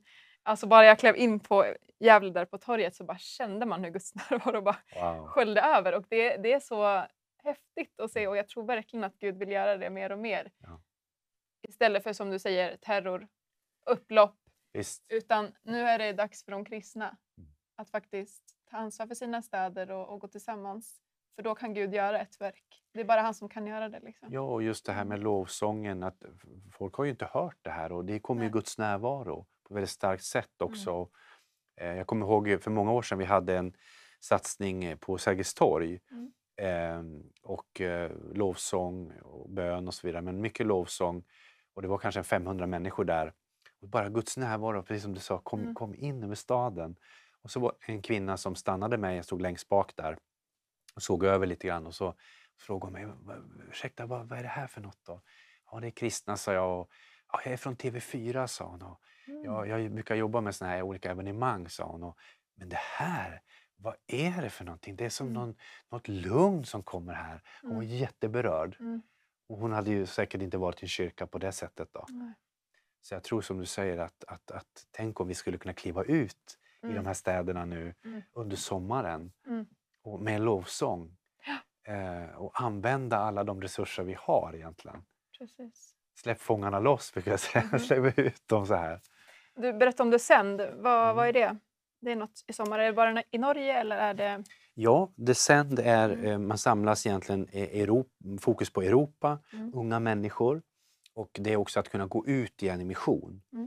Och därför har man en stor satsning på midsommarafton. Jag tror norrmännen inte riktigt förstod att vi har midsommarafton, så att de körde den. Men det kommer att vara 12 timmar. Och det kommer vara massor med olika talare, bön. Men framförallt att man ska skriva upp sina gåvor, talanger. Och hur man kan då bli en lärjunge. Och verkligen träna lärjungar. Och sändas ut i sitt samhälle där man är. Och det kommer vara uppföljning på det här och sådana saker då. Så att det här är en våg vi ser över hela världen faktiskt. Att be, men också gå ut. Sändas. Precis. Så bussar kommer gå från Sverige också då. UMU är involverad mycket också i det här. Så där tar chansen verkligen och åka dit. Dit kan man åka. Sen finns det också något i sommar som heter Awakening Europe. Det är ju en huvudstad varje år, men i år är det också callback. Så att efter Awakening Europe som är i juli så kommer man åka ut till alla huvudstäder i Europa. Så att då blir det i Stockholm. En stor satsning också med möten och sen evangelisation. Alltså evangelisation på dagarna, tror jag. Sen är det väl möten på kvällarna. Och det, jag tror det är 20 juli i Stockholm. Där.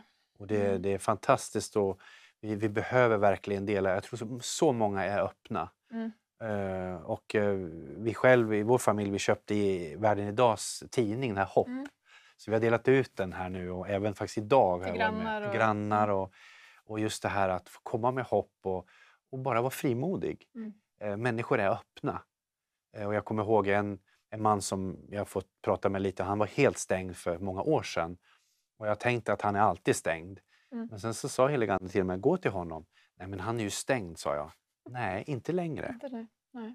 Nej, just det. Det var en gammal bild jag hade. Så just att kunna uppdatera en bild. Det vet man ju själv. Man var ju inte stängd hela tiden. Men en dag så öppnas det upp någonting. Så att jag tror också att vi... Gud knackar. Ja, komma ur startblocken och något material och såna här saker. Och, jättespännande, verkligen. Och om det finns nu det här 100-stället tänker jag på. Som kommer vara från 12 maj. Varje dag kommer det vara en ny stad. Ja. Om man känner att man vill vara med på det. Hur gör man då? Då går man in på 100städer.nu. Och där finns alla datum från 12 maj till 20 augusti. Och vi börjar med de mindre städerna och sen blir det större och större städer. Huvudstaden är sist 20 augusti. Och då kan man skriva där ett mejl och säga jag vill vara med. Och lite grann med kontaktuppgifter. Det finns också en massa resurser på den här hemsidan som du kan ta till din kyrka, som handlar om staden. Det finns massa videos du kan sprida i din stad. Och många gånger förra året så var det kristna råd som tog beslut, vad ska vi göra tillsammans det här datumet med 100 städer. Och så gick man ut och gjorde olika saker i varje stad. I någon stad så var det 7 människor blev frälsta på en vanlig måndag. Där kyrkorna gick tillsammans. Fantastiskt. Men framförallt gå in där och anmäl dig där. Men framförallt ta steg, börja planera och titta vilket datum ni har. Och sen så samarbetar vi med en rörelse som heter City Changers också. Som kommer också stödja det här projektet som vi har. Och de har jobbat i 30 år och sett städer förvandlade. Det finns massor med spännande resurser. Så ta kontakt med oss gärna. Men titta gärna in vad som finns där. Och etapp 1 går från 12 maj till 5 juni. Och sen börjar etapp 2 efter nationaldagen då. Och nationaldagen, det är ju mycket som händer nu som ni märker. Lite pratar vi om här, men det är ju initiativ runt om i Sverige, runt om i världen. Guds rike är på framgång. Vi kommer ha en sändning här tillsammans med Sverigebönen, Vision Sverige och Sverigebönen den 6 juni. Yes. Och då kommer vi be för Sverige och också utifrån de pelare som finns, som ni har. Vilka är det? Det är ju medievärlden, det är utbildning, församlingen, det är familjen, kulturvärlden och så har du även den politiska arenan. Och sport finns det ju med där också självklart. Men de här 7 samhällsområdena ser man ju hur de första kristna var involverade väldigt mycket. Beröra inte bara sin egen kyrka utan samhället. Och det vill vi göra verkligen. Och jag tror förra året var det nästan 20 000 som följde den här kvällen då som vi hade 6 juni. Och det är ju inte bara för att titta på utan vi ber ju tillsammans hela kvällen och det kommer komma olika böngeneraler, talare som kommer vara med och be för olika. Vi kommer komma ut lite mer med namnen och lägga ut på våra hemsidor. Och ja, absolut. Och temat för 6 juni kommer ju vara då Sverige tillbaka till korset. Och det är ju självklart inte bara bön utan det är ju verkligen att vi ska predika korset, dela om korsets kraft och sådana saker och uppmuntra oss alla. En vinner en har vi också som tema i 100 städer här också, att alla kan vinna någon. Amen. Det är bra. Och jag vill bara säga så här då, när vi pratar om allt det här så är ju media en väldigt viktig pusselbit ska man kunna säga för att nå ut till människor.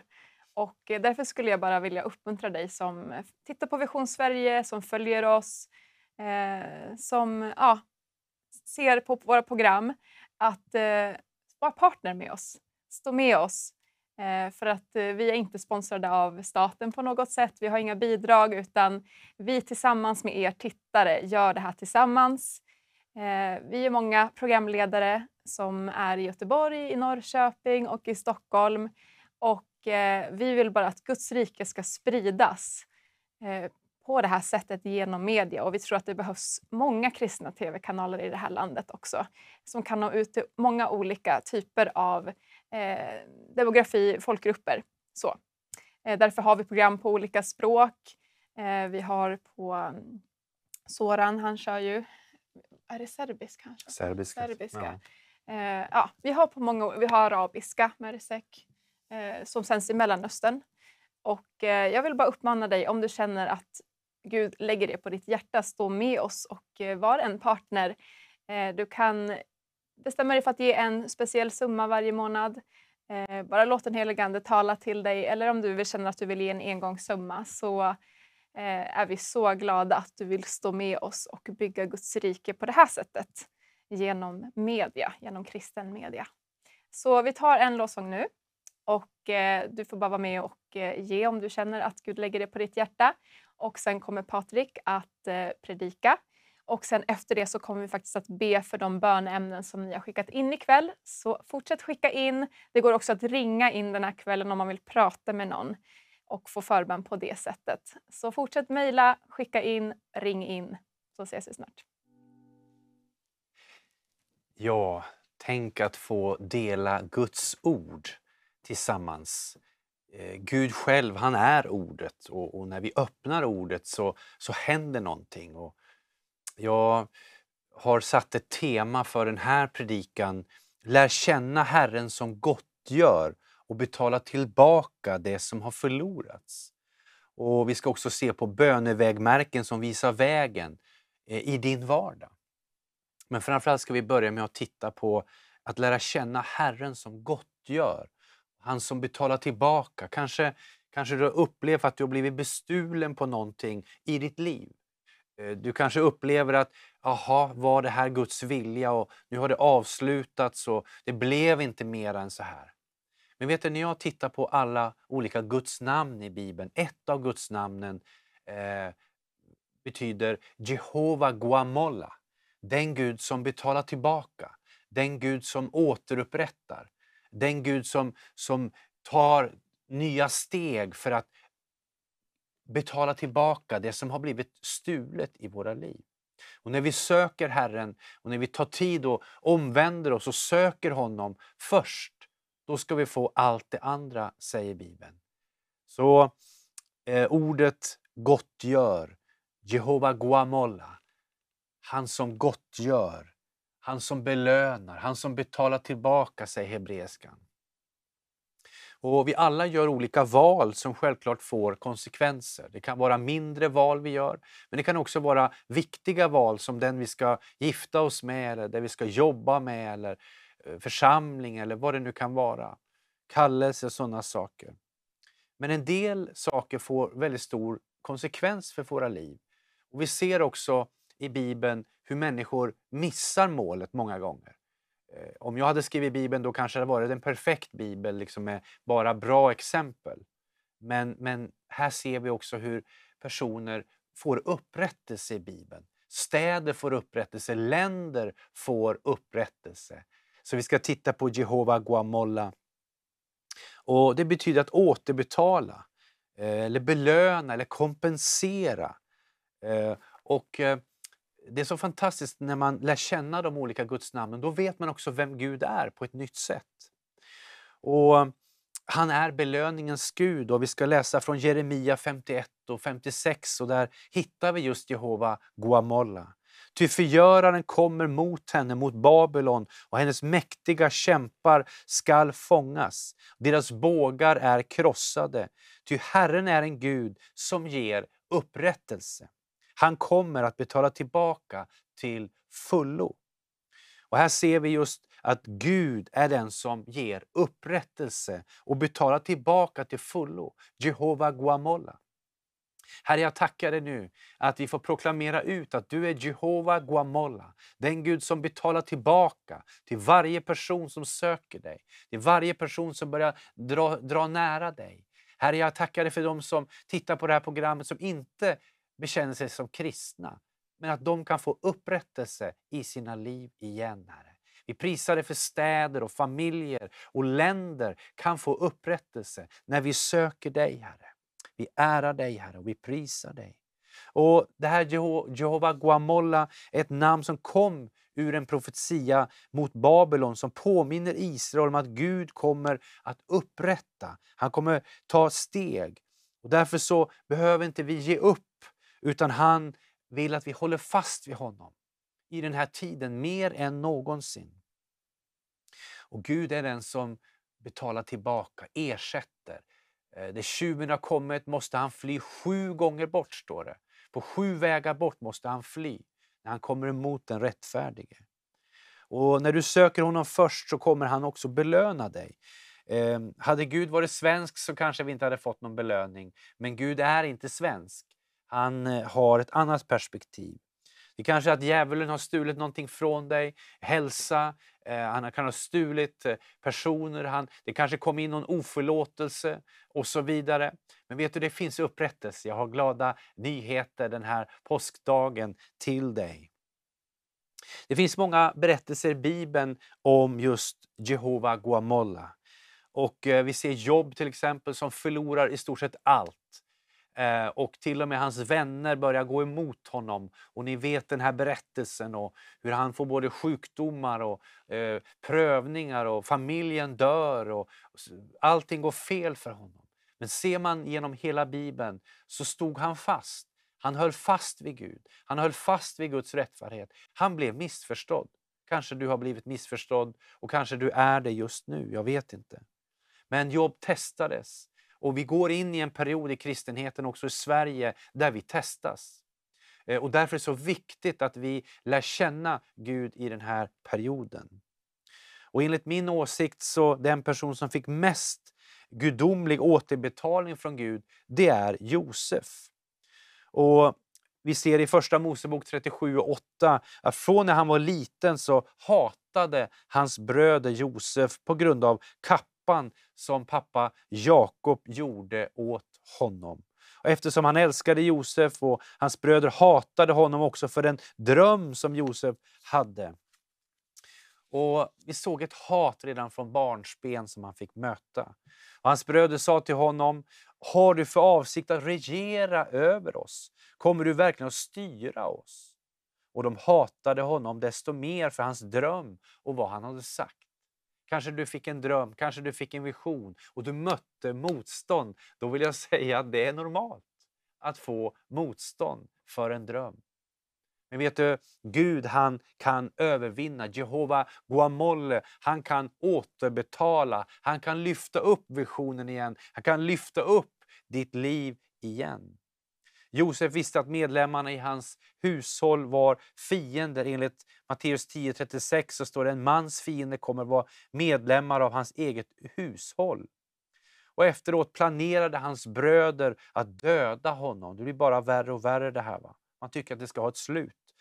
Men en annan bror ingrep för Josefs räkning och föreslog att de skulle kasta honom i en grop eller en brunn. Men till slut sålde de honom till ismaeliska handlare som tog Josef till Egypten, till och med bort från sitt hemland. Från att ha bott i Kanans land hamnade Josef i ett land känt för att vara ett träldomsland. Kan du tänka dig? Var var Gud här någonstans? Man skulle kunna tro att Josefs berättelse slutar här. Det var fruktansvärt redan, eller hur? Nej, det gör det inte, utan Josef säljs igen när han förs till Egypten. Och han hamnar sedan i Potifars hushåll som en slav. Och man kan undra, var är Gud här? Potifar är en ämbetsman för farao. Eftersom Josef var en hårt arbetande och Gud var med honom, blev han befordrad i Potifars hus för att vara ansvarig för alla andra slavar. Josef kommer snart till sin chefs hustrus kännedom, som tycker om Josef och hon vill ligga med honom. Hon föreslår det och så vidare. Men han hade integritet, Josef, och berättade för henne att ingen är större i det här huset än jag, sa han. Jag har fått egentligen allt ledarskap av din herre. Min herre har inte undanhållit mig något annat än du, eftersom du är hans hustru. Hur skulle jag kunna göra någonting ont för att synda mot Gud, säger Josef. Och kvinnan kände sig föraktad och ljög för sin man, och Josef och gjorde närmande mot henne. Hon påstod det. Och Josef, chef, han blir arg och kastar honom i fängelse. Så vi ser här hur det blir värre och värre och värre. Och den här situationen tar inte slut även när han har kastats i fängelset, utan han hjälpte också faraos munskänk och bagare som kastades i fängelse, och de ville tyda drömmarna för farao till slut. Och till slut så blev de befriade och de kom upp till farao igen, och då kan man tänka att de skulle komma ihåg Josef, men det gjorde de inte, de glömde honom också. 2 år gick. Tänka dig, man kan undra, var var Gud då? Men Gud är en Gud som betalar tillbaka. Gud är en Gud som upprättar igen. Då sa över munskänken till farao: idag påminns jag om mina brister. En gång var farao arg på sin tjänare, fängslade mig och överbagaren vaktmästarens hus. Var och en av oss hade en dröm samma natt, och varje dröm hade sin egen betydelse. Och så beskrev han de här drömmarna och så vidare. Och Josef, han hörde från Gud. Vet du kan höra från Gud även om du är ansatt. Även om du känner dig trängd, så kan du höra från Gud. Du kan leva rent. Du kan vara i smörjelsen mitt under pressen. Halleluja. Det är som en vinpress som pressas ihop och oljan kommer ut. Smörjelsen kommer ut när församlingen, när de troende är under tryck. Vad är det som har stulits från dig? Vad har djävulen gjort mot dig? Vad har problem satt dig in i? Eller vilka lögner har han sänt emot dig? Har han fått folk att hata dig utan anledning? Har han fått människor du hjälpt att glömma dig helt och hållet? Har han försökt stjäla din framtid kanske? Allt det här hände Josef, och han behöll fortfarande sin karaktär intakt och fortsatte att lita på Gud utan att synda mot honom. Om Josef stod under alla sina prövningar, vill jag att du och jag också ska veta att vi kan vara uppmuntrade. Vi kan också lita på Gud. Därför att han fick upprättelse. Josef fick upprättelse. Han mötte Jehova Guamolla, den Gud som betalar tillbaka. Den Gud som ser i det fördolda. När du söker honom i det fördolda. När du går bönevandring där hemma. När du ber i det fördolda. Då händer någonting i det synliga om ett tag. Man brukar säga på engelska, pray until something happen. Push. Be tills någonting händer. Be tills någonting händer. Knacka på dörren, bulta på dörren tills någonting händer. Gud, han är med dig. Jehova Guamole, han ska fortsätta att föra det här året 2022 till seger när du söker honom. Inte när du sitter med fjärrkontrollen framför Netflix varje kväll kanske. Visst, man kan se en film, absolut. Men jag tror att Gud behöver varje troende i den här tiden. Att ta tid och söka honom. Och man tittar också i Malaki bok 3:8. Så handlar det också om när vi ger fullt tionde. När vi sår in så händer någonting. Och jag kommer ihåg i min ungdom i 20-årsåldern när jag gick ut i heltid för Gud utan lön. Och vi startade församlingen New Life i Stockholm och i 7 år hade ingen lön. Och under de 7 åren så sände Gud mig till 10 olika länder och predika evangelium. Någon betalade mina resor. Det kom in pengar ändå. Och sen när jag fick ett jobb så var det inte alls lika många resor. Då hade jag inte råd plötsligt. Jag vet inte vad som är upp och ner. Men när vi går för Gud så förlöser han också ekonomi. Och här säger Malaki, får en människa stjäla från Gud, ändå stjäl ni från mig, säger Herren. Vad har vi stulit från dig? Tionde och offergåvor. Vad händer med ett land där man slutar att ge tionde och offer? Jo, då kommer gräsätarna, gräsbitarna, förbannelse kommer in i landet. Jag vill utmana dig och mig att ofta när vi känner att någon har svikit oss i kyrkan eller så vidare, då håller vi tillbaka vårt tionde. Men vet du, vi behöver så in vårt tionde, vårt offer, så att också himmelens fönster ska öppnas över oss. Vad har stulits ifrån dig? Jehova Guamole, den Gud som återupprättar.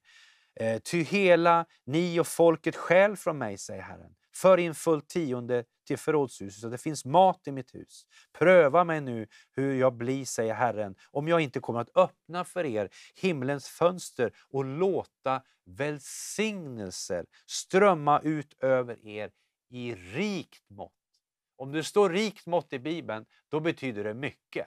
Väldigt, väldigt mycket. Och därför så de här jag ska näpsa gräshopporna så att de inte fördärvar frukten på marken. Inte heller ska vinstocken på fältet bli utan frukt, säger Herren Sebot. Lägg märke till stridsmannen, säger han. Herren Sebot. Herren vår herde finns kanske 2 gånger i Bibeln. Men Herren Sebot, stridsmannen, finns, jag tror det är 27 eller 28 gånger i Bibeln. Och därför så vill Gud strida mot det orättfärdiga i ditt liv och i mitt liv och i våra familjer, i våra städer. Och vi ser också städer idag i Sverige i kaos. Poliser skadade, man bränner platser, bilar och så vidare. Vi behöver be. Och jag vill uppmuntra dig att vara med i bön för de 100 största städer som börjar nu 12 maj. Vi kommer att ha bön varje dag på Sverigebönens Facebook och Instagram, där vi ber live varje dag. Olika böneledare från olika städer kommer vara med och be klockan 12 till 12:15 varje dag. Och så kan vi ha bönelistor. Går man in på 100städer.nu så kan man anmäla sig och be för Bollnäs eller Ludvika som börjar 12 maj. Så kan man be 24 timmar och boka bönetimmar. Gör det som stad, gör det som kyrka, men också nå ut med evangelium. Vi har just tittat på Jehova Guamola, den Gud som förser, den Gud som betalar tillbaka. Fader, jag tackar dig att vi får proklamera Jehova Guamola över alla de som tittar här idag, över Nordens länder, över våra familjer. Att du är den Gud som betalar tillbaka. Du är den som återupprättar. Och därför ber jag nu om ett fullt återupprättande för den som tittar i kroppen, i äktenskapet, i drömmar och visioner. Och jag tackar dig för att Josef blev upprättad. Halleluja. Han blev regent. Han fick inflytande trots att han fick gå igenom många tuffa saker. Jobb fick gå igenom många tuffa saker. Men han fick full upprättelse. Jehova Guamole visade att han är trofast. Så vi ber att få lära känna dig idag. Och när vi går igenom tuffa saker, då vill vi lära känna dig som Jehova Guamolle. Jag tackar också för ekonomins område.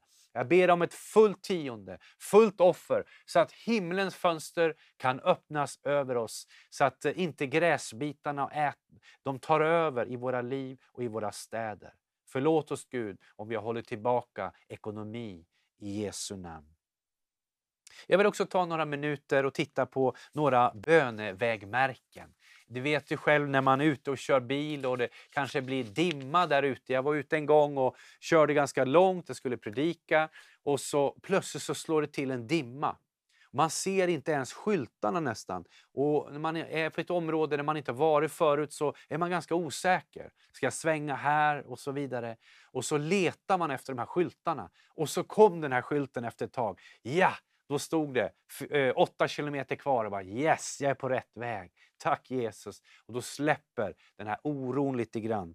Och i Bibeln finns det också bönevägmärken. Det finns Guds ord som säger att så här, om du gör så här, då kommer det här att ske.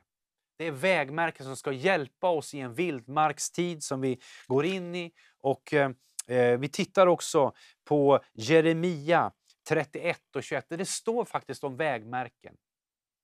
Profeten Jeremia talar om vägvisare, han talar om vägmärken. Och det står så här i 31 och 21. Sätt upp vägmärken för dig. Res åt dig vägvisare. Ge akt på vägen, på stigen där du vandrade och vänd så tillbaka. Här ser vi profeten, han pratar om vägmärken för dig själv. Men också res åt dig vägvisare, guideposts står det på engelskan. Ge akt på vägen, alltså se var du gick förut någonstans. Direct your mind to the highway, rikta ditt sinne mot den högsta vägen igen. Och även på stigen där du vandrade och vänd så tillbaka. De små stigarna, de stora vägarna. Sätt upp vägmärken för din familj. Sätt upp vägmärken för din församling, för din stad och för hela landet. Och vi vet att Jesus själv är vägen. Och ett bibelord som är ett bönevägmärke, det är från Hesekiel 22:30. Då står det att jag söker ibland dem efter någon som skulle kunna uppföra en mur och träda fram i gapet inför mig till försvar för landet. Alltså han söker någon som ställer sig i gapet i bön. Försvar för landet, men så att jag inte ska fördärva det. Men jag finner ingen. Han letar. Profeten säger att Gud letar efter män och kvinnor, församlingar som ställer sig för de 100 största städerna till exempel. Och ställer sig i gapet för samhällen. Det är ett bönevägmärke som vi kan lära att ett helt land kan komma rätt. Ett annat bönevägmärke det är Jakob 5:16. Hur Gud söker efter förebedjare. Mycket förmår en rättfärdig mans eller människas bön när den bes med kraft. Och när Bibeln talar om bön använder den stora och gränslösa ord. Mycket förmår en rättfärdig människas bön. Har du blivit rättfärdiggjord genom Kristus? Då kan du säga att du kan vara med och be frimodiga böner. Be dem med kraft, med frimodighet. Och vi vet att i Bibeln talas det om en enkla människor som får stora bönesvar. Jeremia 33:3 säger, även kallat Guds telefonnummer, ropa till mig så vill jag svara dig och förkunna för dig stora och förunderliga ting som du inte känner. Och när Gud säger stora ting så är det stort. Du vet, han har skapat hela världen, han har skapat Niagarafallen. Vattnet tar aldrig slut. Han gör stora saker. Ropa till mig. Töm ut ditt hjärta. Jag kommer ihåg för många år sedan när jag var nyfrälst och jag trodde man fick inte be ut sitt hjärta till Gud. Jag trodde man bad fina, snälla böner så att han mådde bra helt enkelt. Och så började jag en dag bara ropa ut min ångest. Jag ropade ut min oro. Jag ropade ut det som tyngde mig. Jag gick uppe på ett berg i Hälsingeskogarna och bad där. Så upplevde jag hur Herren bara, jag väntar på det här. Och jag vill uppmuntra dig, du som ser det här programmet, att börja ropa ut till Gud igen. Börja ropa ut det du har i ditt hjärta. Börja ropa ut och säga: Gud, varför sker det här? Gud, vad ska jag göra nu? Visa mig, Gud. Ha en dialog med Gud. Be ut Guds ord. Du kan be de här bönevägmärkena, så kommer du komma rätt på the highway igen. Ett annat bönevägmärke är Filipperbrevet 4 och 6-8. Där det står: gör er inga bekymmer. Alltså tillverka ingenting i dina tankar. Det är som en fabrik. Har du varit med och tillverkat någonting? Ja, tänk om det här händer. Och tänk om det inte blir så här. Det är att tillverka bekymmer. Det har inte hänt än, men man oroar sig. Och här står det: gör inga bekymmer, utan låt i allting era önskningar bli kunniga inför Gud. Hur då? Jo, genom åkallan, bön med tacksägelse. Vad händer då? Alltså många olika bönesätt och tacksägelse. Jo, då ska Guds frid, som övergår allt förstånd, bevara era hjärtan i Kristus Jesus. Här handlar det också om att Gud vill höra allt från sina barn. Halleluja. Och jag vill höra från mina barn. Och ibland så säger de inte allt. Och vad finns det mer då? Är det något annat också du tänker på? Ja, jo, det är det här också. Okej. Och så är det med Gud också. Han vill höra allt. Han vill höra våra hjärtan. Han vill bygga relation. Han vill ge bönesvar till dig och mig. Ett annat vägmärke är 1 Timoteus 2:1. Så uppmanar ju nu framför allt där att man ska bedja, åkalla, anropa och tacka Gud för alla människor. Alltså först av allt bön för alla människor. För kungar, all överhet. Ber du för kungar och överhet? Ber du för ledare i landet eller klagar du? Om du klagar, då är du på djävulens sida, där det står brödernas åklagare. Han förbannar. Eller har du klivit in på Jesus sida, förebedjarens sida? Kliv in på förebedjaren Jesus sida och se mirakel på mirakel på mirakel. Vi går ifrån åklagarens sida, Satans sida, som själ. Och vi kommer inte stå på hans sida, utan vi ställer oss på bedjarens sida, förebedjaren Jesus, där han sitter just nu på Faderns högra sida och ber för dig och mig. Han vill att vi ska be för kungar och överhet, så vi kan föra ett lugnt och stilla liv på ett värdigt sätt. Sådant är gott och välbehagligt inför Gud, vår frälsare. Halleluja. Som vill att alla människor ska bli frälst. Ett annat vägmärke som jag vill ge dig här också, det är 1 Korinthierbrevet 14. Där Paulus säger: jag tackar min Gud och jag talar mer tungomål än ni alla tillsammans. Den som talar i tungor bygger upp sig själv. Vad innebär nu detta? Jo, jag vill be i anden. Jag vill också be med förståndet, och jag vill lovsjunga i anden, och jag vill också lovsjunga med förståndet. 4 olika sätt.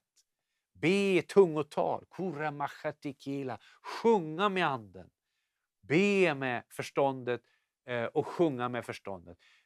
Väck upp alla 4 de här sätten i ditt liv. Och Judas brev vers 20 säger: men ni, mina älskade, uppbygg er på er allra heligaste tro. Be i den helige ande och bevara er så i Guds kärlek. För när vi ber i anden, idag när jag var ute och gick så bad jag i anden, och efteråt kände jag mig fräsch. Kom trons ande, jag kopplade med Herren, det han redan hade. Och det kan du göra också. Jag vill avsluta med det här, att Hanna i Bibeln kunde inte få barn. Hon bad, och i första Samuelsboken vers 26, om den här pojken bad jag nu, och Herren har gett mig vad jag utbad mig av honom. Och så tackar hon Gud i kapitel 2 för att hon har blivit med barn. Gud gjorde ett mirakel från ofruktsamhet till fruktsamhet. Daniel bad 3 gånger om dagen, vägrade att böja sig för andra gudar. Nehemja byggde upp muren, han jobbade och bad och såg upprättelse i staden Jerusalem. Muren byggdes upp igen, där man samarbetade, bad och jobbade. Ester och Mordecai fastade och bad för en tid som denna och vände förbannelsen till välsignelse över folket. Till och med så Haman fick flytta ut från sin plats och komma där Mordecai fick ta hans hus sen. Jobb gick igenom svårigheter, bad och tackade Gud. Och slutligen, David, han slog ner lejon och björn och han levde i bönen och tacksägelsen. Och sen slog han till och med Goliat. Och hela Psaltaren så ser vi David flera gånger ropa till Gud. Och han fick bönesvar. Lovsjung Gud. Ta tillbaka lovsången i ditt liv. Knä på härlig lovsång på morgonen. Låt oss be tillsammans. Fader, jag tackar dig att du är Jehova Guamole. Den Gud som återbetalar. Den Gud som gottgör. Den Gud som belönar. Halleluja. Tack att du är den som upprättar det som fienden har slagit när vi söker dig. När vi vänder om. När vi ger fullt tionde och offer. Så öppnar du himmelens portar igen, Herre. Halleluja. Herre, vi tackar dig också för att de här bönevägmärkena, att vi kan resa upp de här vägmärkena i vårt liv, i vår vardag. Vi kan be ut de här, vi kan stå fast på ordet, Herre. Amen. Led oss i den här tiden, Fader, och led varje person som lyssnar på det här programmet, Fader. Jag tackar dig, Herre. Slutligen så bara tackar vi dig. Ropa till mig så vill jag svara dig och förkunna för dig stora och förunderliga ting som du inte känner. Gud, han älskar dig och han vill höra och se genombrott när du söker honom. Gud välsigne dig. Ja, bara låt oss fortsätta i den här anden av bön. Den här sången fick jag under förra sommaren. Och bara en längtan att vi ska lägga ner våra liv för Jesus igen. Det börjar med oss själva. Jag sjöng först att jag vill lägga ner mitt liv för dig. Och jag vänder om, jag öppnar upp mitt hjärta och vänder om från min egen väg. För det är ofta så det är, att vi vandrar våra egna vägar istället för att lyssna till den väg som Gud har för oss. För att den vägen är smal och det är svårare att gå på den vägen. Och samma sak också för våra församlingar, för Kristi kropp. Att vi behöver vända om från våra egna vägar och överlåta oss till honom. Så ja, vi bara går in i bön just nu. Tack Jesus, vi bara prisar dig Jesus. För att vi får komma inför dig just nu och också vi här bara vända om från våra egna vägar. Från det mänskliga, från mänskliga tankar också som Stojan pratade om här också. Att vi får lämna våra liv till dig återigen, Gud. För att det behöver vi göra hela tiden. Jag tackar dig för varje tittare som sitter och tittar också. Att vi alla får bara öppna upp våra hjärtan. Vi får öppna upp våra hjärtan och vända om till dig Jesus. Du som är vägen, du som är sanningen och du som är livet. Vi tackar dig Gud för det du gjorde. Tack Jesus för det du gjorde på korset. Vi tackar dig för den här påsken som har varit, att vi har fått komma ihåg att du har gått den här hårda vägen, att du dog för oss, att du plågades för oss Gud. Och vi vill bara ödmjuka våra hjärtan. Vi vill säga tack Jesus för att du dog för våra synder. Att du dog för våra svagheter, att du dog för våra sjukdomar. Tack för att vi får bara vända oss till dig just nu Jesus. Du som är våran Herre, du som är våran konung, du som är våran frälsare. Vi tackar dig Jesus. Vi tackar dig också för kraften i uppståndelsen. Som är här nu när vi ber. Att den kraften är verksam här idag i den här studion och i hemmet där du sitter. Är kraften ifrån Jesu kors verksam. Vi tackar dig för blodet Jesus som du gav. Ditt blod som ger liv Jesus för den här tiden och för evigheten. Vi tackar dig för det Jesus. Ja Herre, vi vill bara tacka dig för omvändelsens kraft Herre. Herre, jag tackar dig att vi får var och en vända våra hjärtan bort ifrån det som ger död och det som stjäl från våra liv. Herre, vi bara lägger ner det Herre. Du säger i ditt ord att ni bygger era panelade hus men ni lämnar Guds hus övergivet. Herre, förlåt oss när vi har byggt vårt eget och när vi har köpt ännu mer grejer och när vi har bara boostat vårt eget. Förlåt oss för det Herre. Vi vill vända om Fader till ditt hus Herre. Vi vill vända om och bygga ditt hus Herre. Att komma tillbaka till bönemötena igen Herre. Vi ber Fader om en våg av bedjare till bönemöten Herre. Jag vill be om 100 nya bönemöten i landet Herre. Där nya bönemöten väcks upp Fader. Vi bara tackar dig Herre för att när bedjarna kommer tillbaka då bryter du igenom, halleluja. Då bryter du igenom i våra hjärtan Herre. Och därför så vill vi bara välsigna, Fader, det du gör, Herre. Ja, vi vill också bara be, Herre, att vi skulle hitta partners, bönepartners, där vi kan kanske vända om från någonting och säga, men så här var det för mig. Och så bara blir vi rena. Och så får vi trons ande tillbaka. Och så börjar vi bli frimodiga. Herre, det ber vi om för församlingen. Vi ber om lärjungaskap, Herre. Vi ber inte bara om massa möten. Vi ber om lärjungaskap i svensk kristenhet, Herre. Där vi växer och där vi tar för oss, Herre. Och där vi ödmjukar oss inför dig, men också för varandra, Herre. Amen, Herre. Jesus, som vi bara än en gång vill bara lyfta upp den profetiska lovsången inför dig, Gud. Ja, Herre. Att du ska ge oss sånger för den här tiden, Jesus. Varje lovsångsledare som leder lovsång i det här landet, Gud. Jag tackar dig för att du har en ton ifrån himlen i den här tiden, Gud. Och jag vill ta emot den, och jag bara ber över varje lovsångare att vi ska få ta emot den tillsammans för din kropp, Gud, i den här tiden. Jag tackar dig för att vi ska få sjunga sånger som ger liv, sånger som ger tro, sånger som ger hopp. Sånger som profeterar ut framtiden för vårt land, Gud. Jag tackar dig för att den får gå tillsammans med bönen, för att det är också en bön. Lovsången är en bön, men jag tackar dig för att det får gå hand i hand och att du kopplar samman bönekrigare, du kopplar samman lovsångare och du gör dem också till ett, Gud, i den här tiden som är nu. Tack Jesus. Herre, vi ber också för mötesledare i de olika kyrkorna, Fader. Vi vet att en mötesledare kan blocka hela mötet om man inte följer dig, heligande. Men man kan också öppna upp hela mötet för tro, för din ledning, heligande. Och därför vill jag be för alla mötesledare i alla kyrkor i vårt land, Herre. Jag vill be om profetiska mötesledare som vågar följa din ledning, som vågar lyfta upp när anden kommer in och inte bara, nej, då slutar vi här, utan vågar lyfta, vågar följa friheten i den heligande. Förlåt oss, heligande, när vi har blockat dig så många gånger i våra kyrkor på grund av rädsla och kontroll. Förlåt oss, Gud. Vi ber om rening för den kontrollen och den avgudadyrkan. Och därför ber vi, Gud, om frihet för mötesledare. Vi ber också om nya mötesledare som kommer in. Men vi ber också om gamla mötesledare som får en nytändning. Där man vågar leda mötet som du leder faktiskt.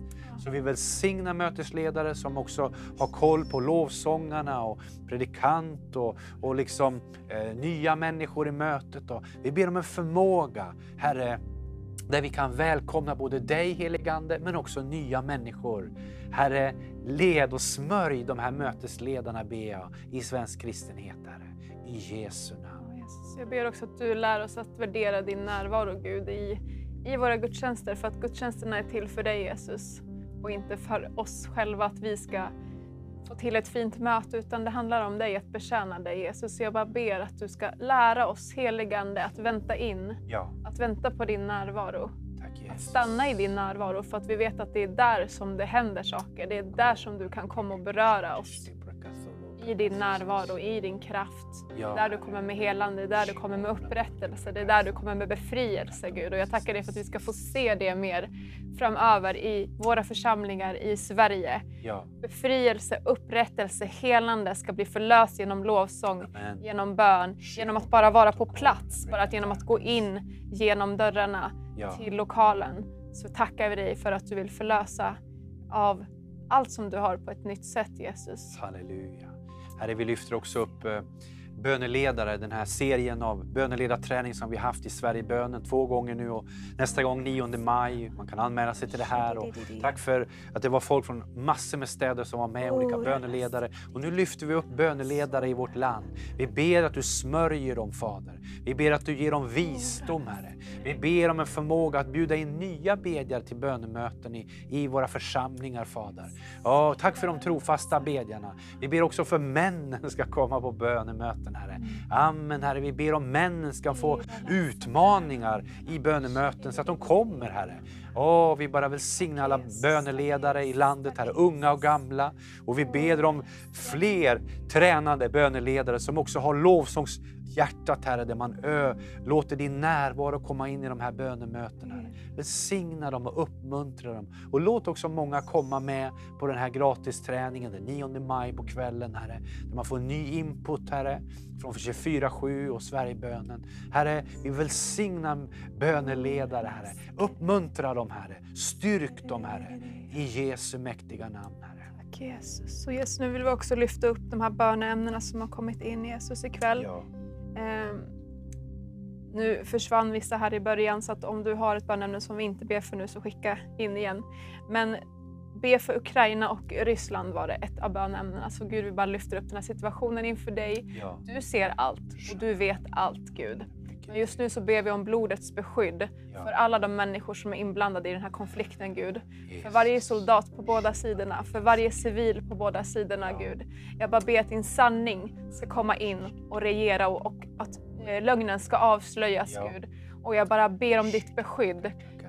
Att du sänder dina änglar, dina stridstrupper, dina stridsänglar för att beskydda och bevara de människor. Att de ska kunna fly ut om de behöver det, Gud. Vi bara talar till den här situationen att lugna sig på samma sätt som du talade till stormen, Gud. Så bara ber vi att det snart ska sluta den här konflikten i Jesu namn. Ja, Herre. Ja, Herre, vi bara ber det för de här soldaterna på båda sidorna också. Vi ber för de ryska soldaterna om Guds fruktan, Herre. Att ibland så måste man göra det ledaren inte säger. Man gör någonting annat, Herre. Och jag ber, Fader, att du ska skaka den ryska armén, Fader. Att man vill inte följa den här modiska, bestialiska prognosen, Herre. Utan jag ber att du skakar det, Herre. Jag ber dig att du räddar människor. Jag ber att många ska ta emot dig i sina liv, Herre. Och jag ber om nåd över Ukraina, Fader. Herre, låt dina stora änglar bara stå där, Herre. Vi ber att spar människors liv, Fader. Vi ber också om hjälptrupper som ska komma in, att de kan få visdom hur de ska åka in, hur de kan ge mat och kläder och vatten, Herre. Herre, vi ropar till dig, Herre, om nåd, Herre. Sträck ut din hand, Fader. Vi ber om barmhärtighet, Herre. Vi ber om Guds fruktan, Herre. Träd in, Herre. Träd in, Herre. Och jag ber för den ukrainska församlingen, Herre. Herre, styrk dem, Herre. Styrk ledarna. Styrk dem, Herre. Bara ber att många ska få möta dig, Jesus, i den här tuffa situationen, Herre. Tack, Jesus. Låt det bli som en eldslåga på natten, Herre. Jag ber om den här eldslågan som lyste på natten och visade vägen var de skulle gå eller gömma sig. Herre, gör detta även den här natten, jag ber. I Jesu namn. Det är någon som behöver befrielse här från droger, alkohol, så vi bara tackar dig, Jesus, för att i dig finns fullständig frihet. Frihet från allt som håller oss fast, allt som tynger oss, allt som begränsar oss. Jag tackar dig just nu för att du bara kommer med frihet till den här personen. Vi bara förlöser ditt liv, din frihet och din sanning in i den här personens liv. Jag bara ber att drogerna ska få släppa sitt grepp. Jag bara ber om att den här personen ska få komma in på rätt väg, Gud. Om det behövs behandlingshem, att den ska komma in där. Men Gud, jag bara ber om frihet i Jesu namn. I Jesu namn. Det är flera här som har barnbarn. Här är en som vill att de ska kunna sova i tid och vakna. Här också en med barnbarn med förträngning i nacken. Och det vill bara tacka dig att du, när vi kommer överens, böner 2 eller 3 kommer överens om någonting, att be enligt din vilja, då ska vi få det, Herre. Och nu lyfter vi upp de här barnen, Herre, som inte kan lägga sig i tid och vakna i tid, men också barnen som har förträngningar i nacken, en 12-årig tjej. Vi bara ber just nu att du lägger dina genomstungna händer på den här tjejens 12-åriga nacke, och vi bara befaller det här smärtan att gå, den här förträngningen, i Jesu namn försvinn. I Jesu namn försvinn. Och vi ber om din frid ska komma och fylla upp den här tjejen nu. Och vi ber för de här andra barnen också som kanske inte lägger sig i tid eller hittar rytmen. Vi ber om ett shalom, Herre. Vi ber också om rätt barnuppfostran eller rätt rytmen. Att det hittas goda vanor, Fader, som gör att man mår bra, Fader. Vi välsignar den här familjen, Herre. I Jesu namn. Amen. Och vi börjar lyfta upp dig, Sari, också. Gud vet vad, Gud vet din situation som du skriver, och vi tackar dig, Gud, för att du har Sari under dina vingars skugga. Att du vet varje tanke hon tänker, du vet allt om henne. Så just nu bara be att du kommer med din frid in i hennes situation, Gud. Att du kommer och omsluter henne på alla hennes sidor. Att du bär henne, att du för henne fram. Att du leder henne på rätta vägar för ditt namns skull. För att du är trofast, Gud. och för att du håller det du har lovat. Så jag bara ber om blodets beskydd över henne, blodets beskydd över hennes familj. I Jesu Kristi Nazarens namn, i Jesu namn. Tack Jesus. Tack Jesus. Här har vi Kristina som ber om hjälp här för sin psykiska hälsa och 5 frakturer och ekonomi. Herre, vi lyfter upp Kristina inför dig, Herre. Jag tackar att du älskar henne så dyrt, Herre. Att du har dött för henne. Och därför ber vi frimodigt om ledning i relation. Men också ber att den här psykiska hälsan som inte är hennes. Psykisk ohälsa, det är inte hennes psykiska ohälsa. Utan det har du tagit på korset. Och därför så ber vi just nu att du kommer och stör det här i Jesu namn. Vi ber att du kommer, helige Ande, som den helige störaren. Och stör den här psykiska ohälsan just nu. Därför ber vi om Jehova Shalom, att du kommer med din frid just nu över henne, Fader. Kom med din frid, Herre. Och jag ber också för den här foten som är skadad, Herre, med 5 frakturer. Vi ber att du kommer med läkedom, Herre. Jag ber, Herre, att ditt ord ska komma och styrka henne, Fader. Välsigna hennes ekonomi också, Herre. Jag bara ber att du kommer med kraft över Kristina. Kristina. Jag ber att du kommer över henne med kraft den här kvällen, Herre. Signa henne. Låt henne komma in i en församling och cellgrupp, Herre. Där hon kan bli omhuldad, Herre. Amen, Herre. Och vi lyfter också upp det här paret som har svårt att få barn inför dig, Gud. Vi tackar dig för att du ska göra de frukt, att de ska få, att du ska befrukta, Gud. Vi tackar dig för att du kommer med liv, Gud. Om det är något som inte fungerar så bara ber vi att varje del ska fungera i deras kroppar, Gud. Och vi bara ber att du ska sända de barn som du har tänkt ska finnas i deras familj till just dem. Vi bara tackar dig för det, Gud. Vi bara ber om läkedom, om helande i Jesu namn och rätt tid. Tack för att du är aldrig för sent ute, Gud, utan rätt tid, Gud, för det här paret i Jesu namn.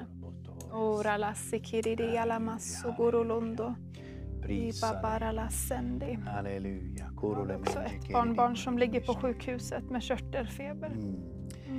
Fader, vi lyfter upp det här barnet nu, Herre. Klara som ligger på sjukhuset med körtelfeber, Herre.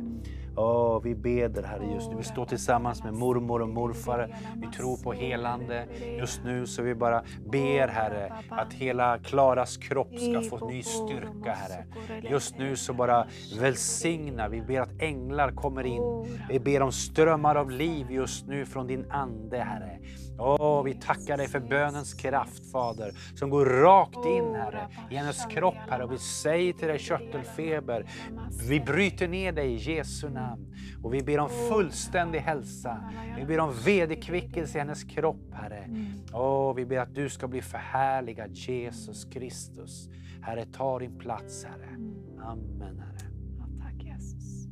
Vi tackar dig, Gud, för att du har hört varje bön som vi har bett, och om det är något bönämne som vi inte har bett för nu så ser du det också. Och du svarar på bön. Vi tackar dig för det. I Jesu namn. Tack, Jesus. Amen. Amen. Då vill jag bara tacka dig, Patrik, för att du har varit här och delat. Jättetrevligt. Vad Gud har lagt på ditt hjärta. Jättekul att göra program med dig. Igen. Och den 6 juni så ses vi igen. Yes. Och då hoppas jag att vi ses igen också. Och att ännu fler tittar också. Att du kanske bjuder in någon att följa oss och be för Sverige den 6 juni mellan 19 och 22. Och så vill jag bara önska dig Guds frid nu, att du ska vara omsluten av hans kärlek, av hans kraft, att du ska sova gott, att du ska få med dig Guds frid den här natten. Så tack för den här postkonferensen. Vi vill bara säga ett stort tack från Mission Sverige, och vi är tillbaka imorgon också ifrån Stockholm här. Så ha en fin natt nu, så på återseende. Gud välsigne dig.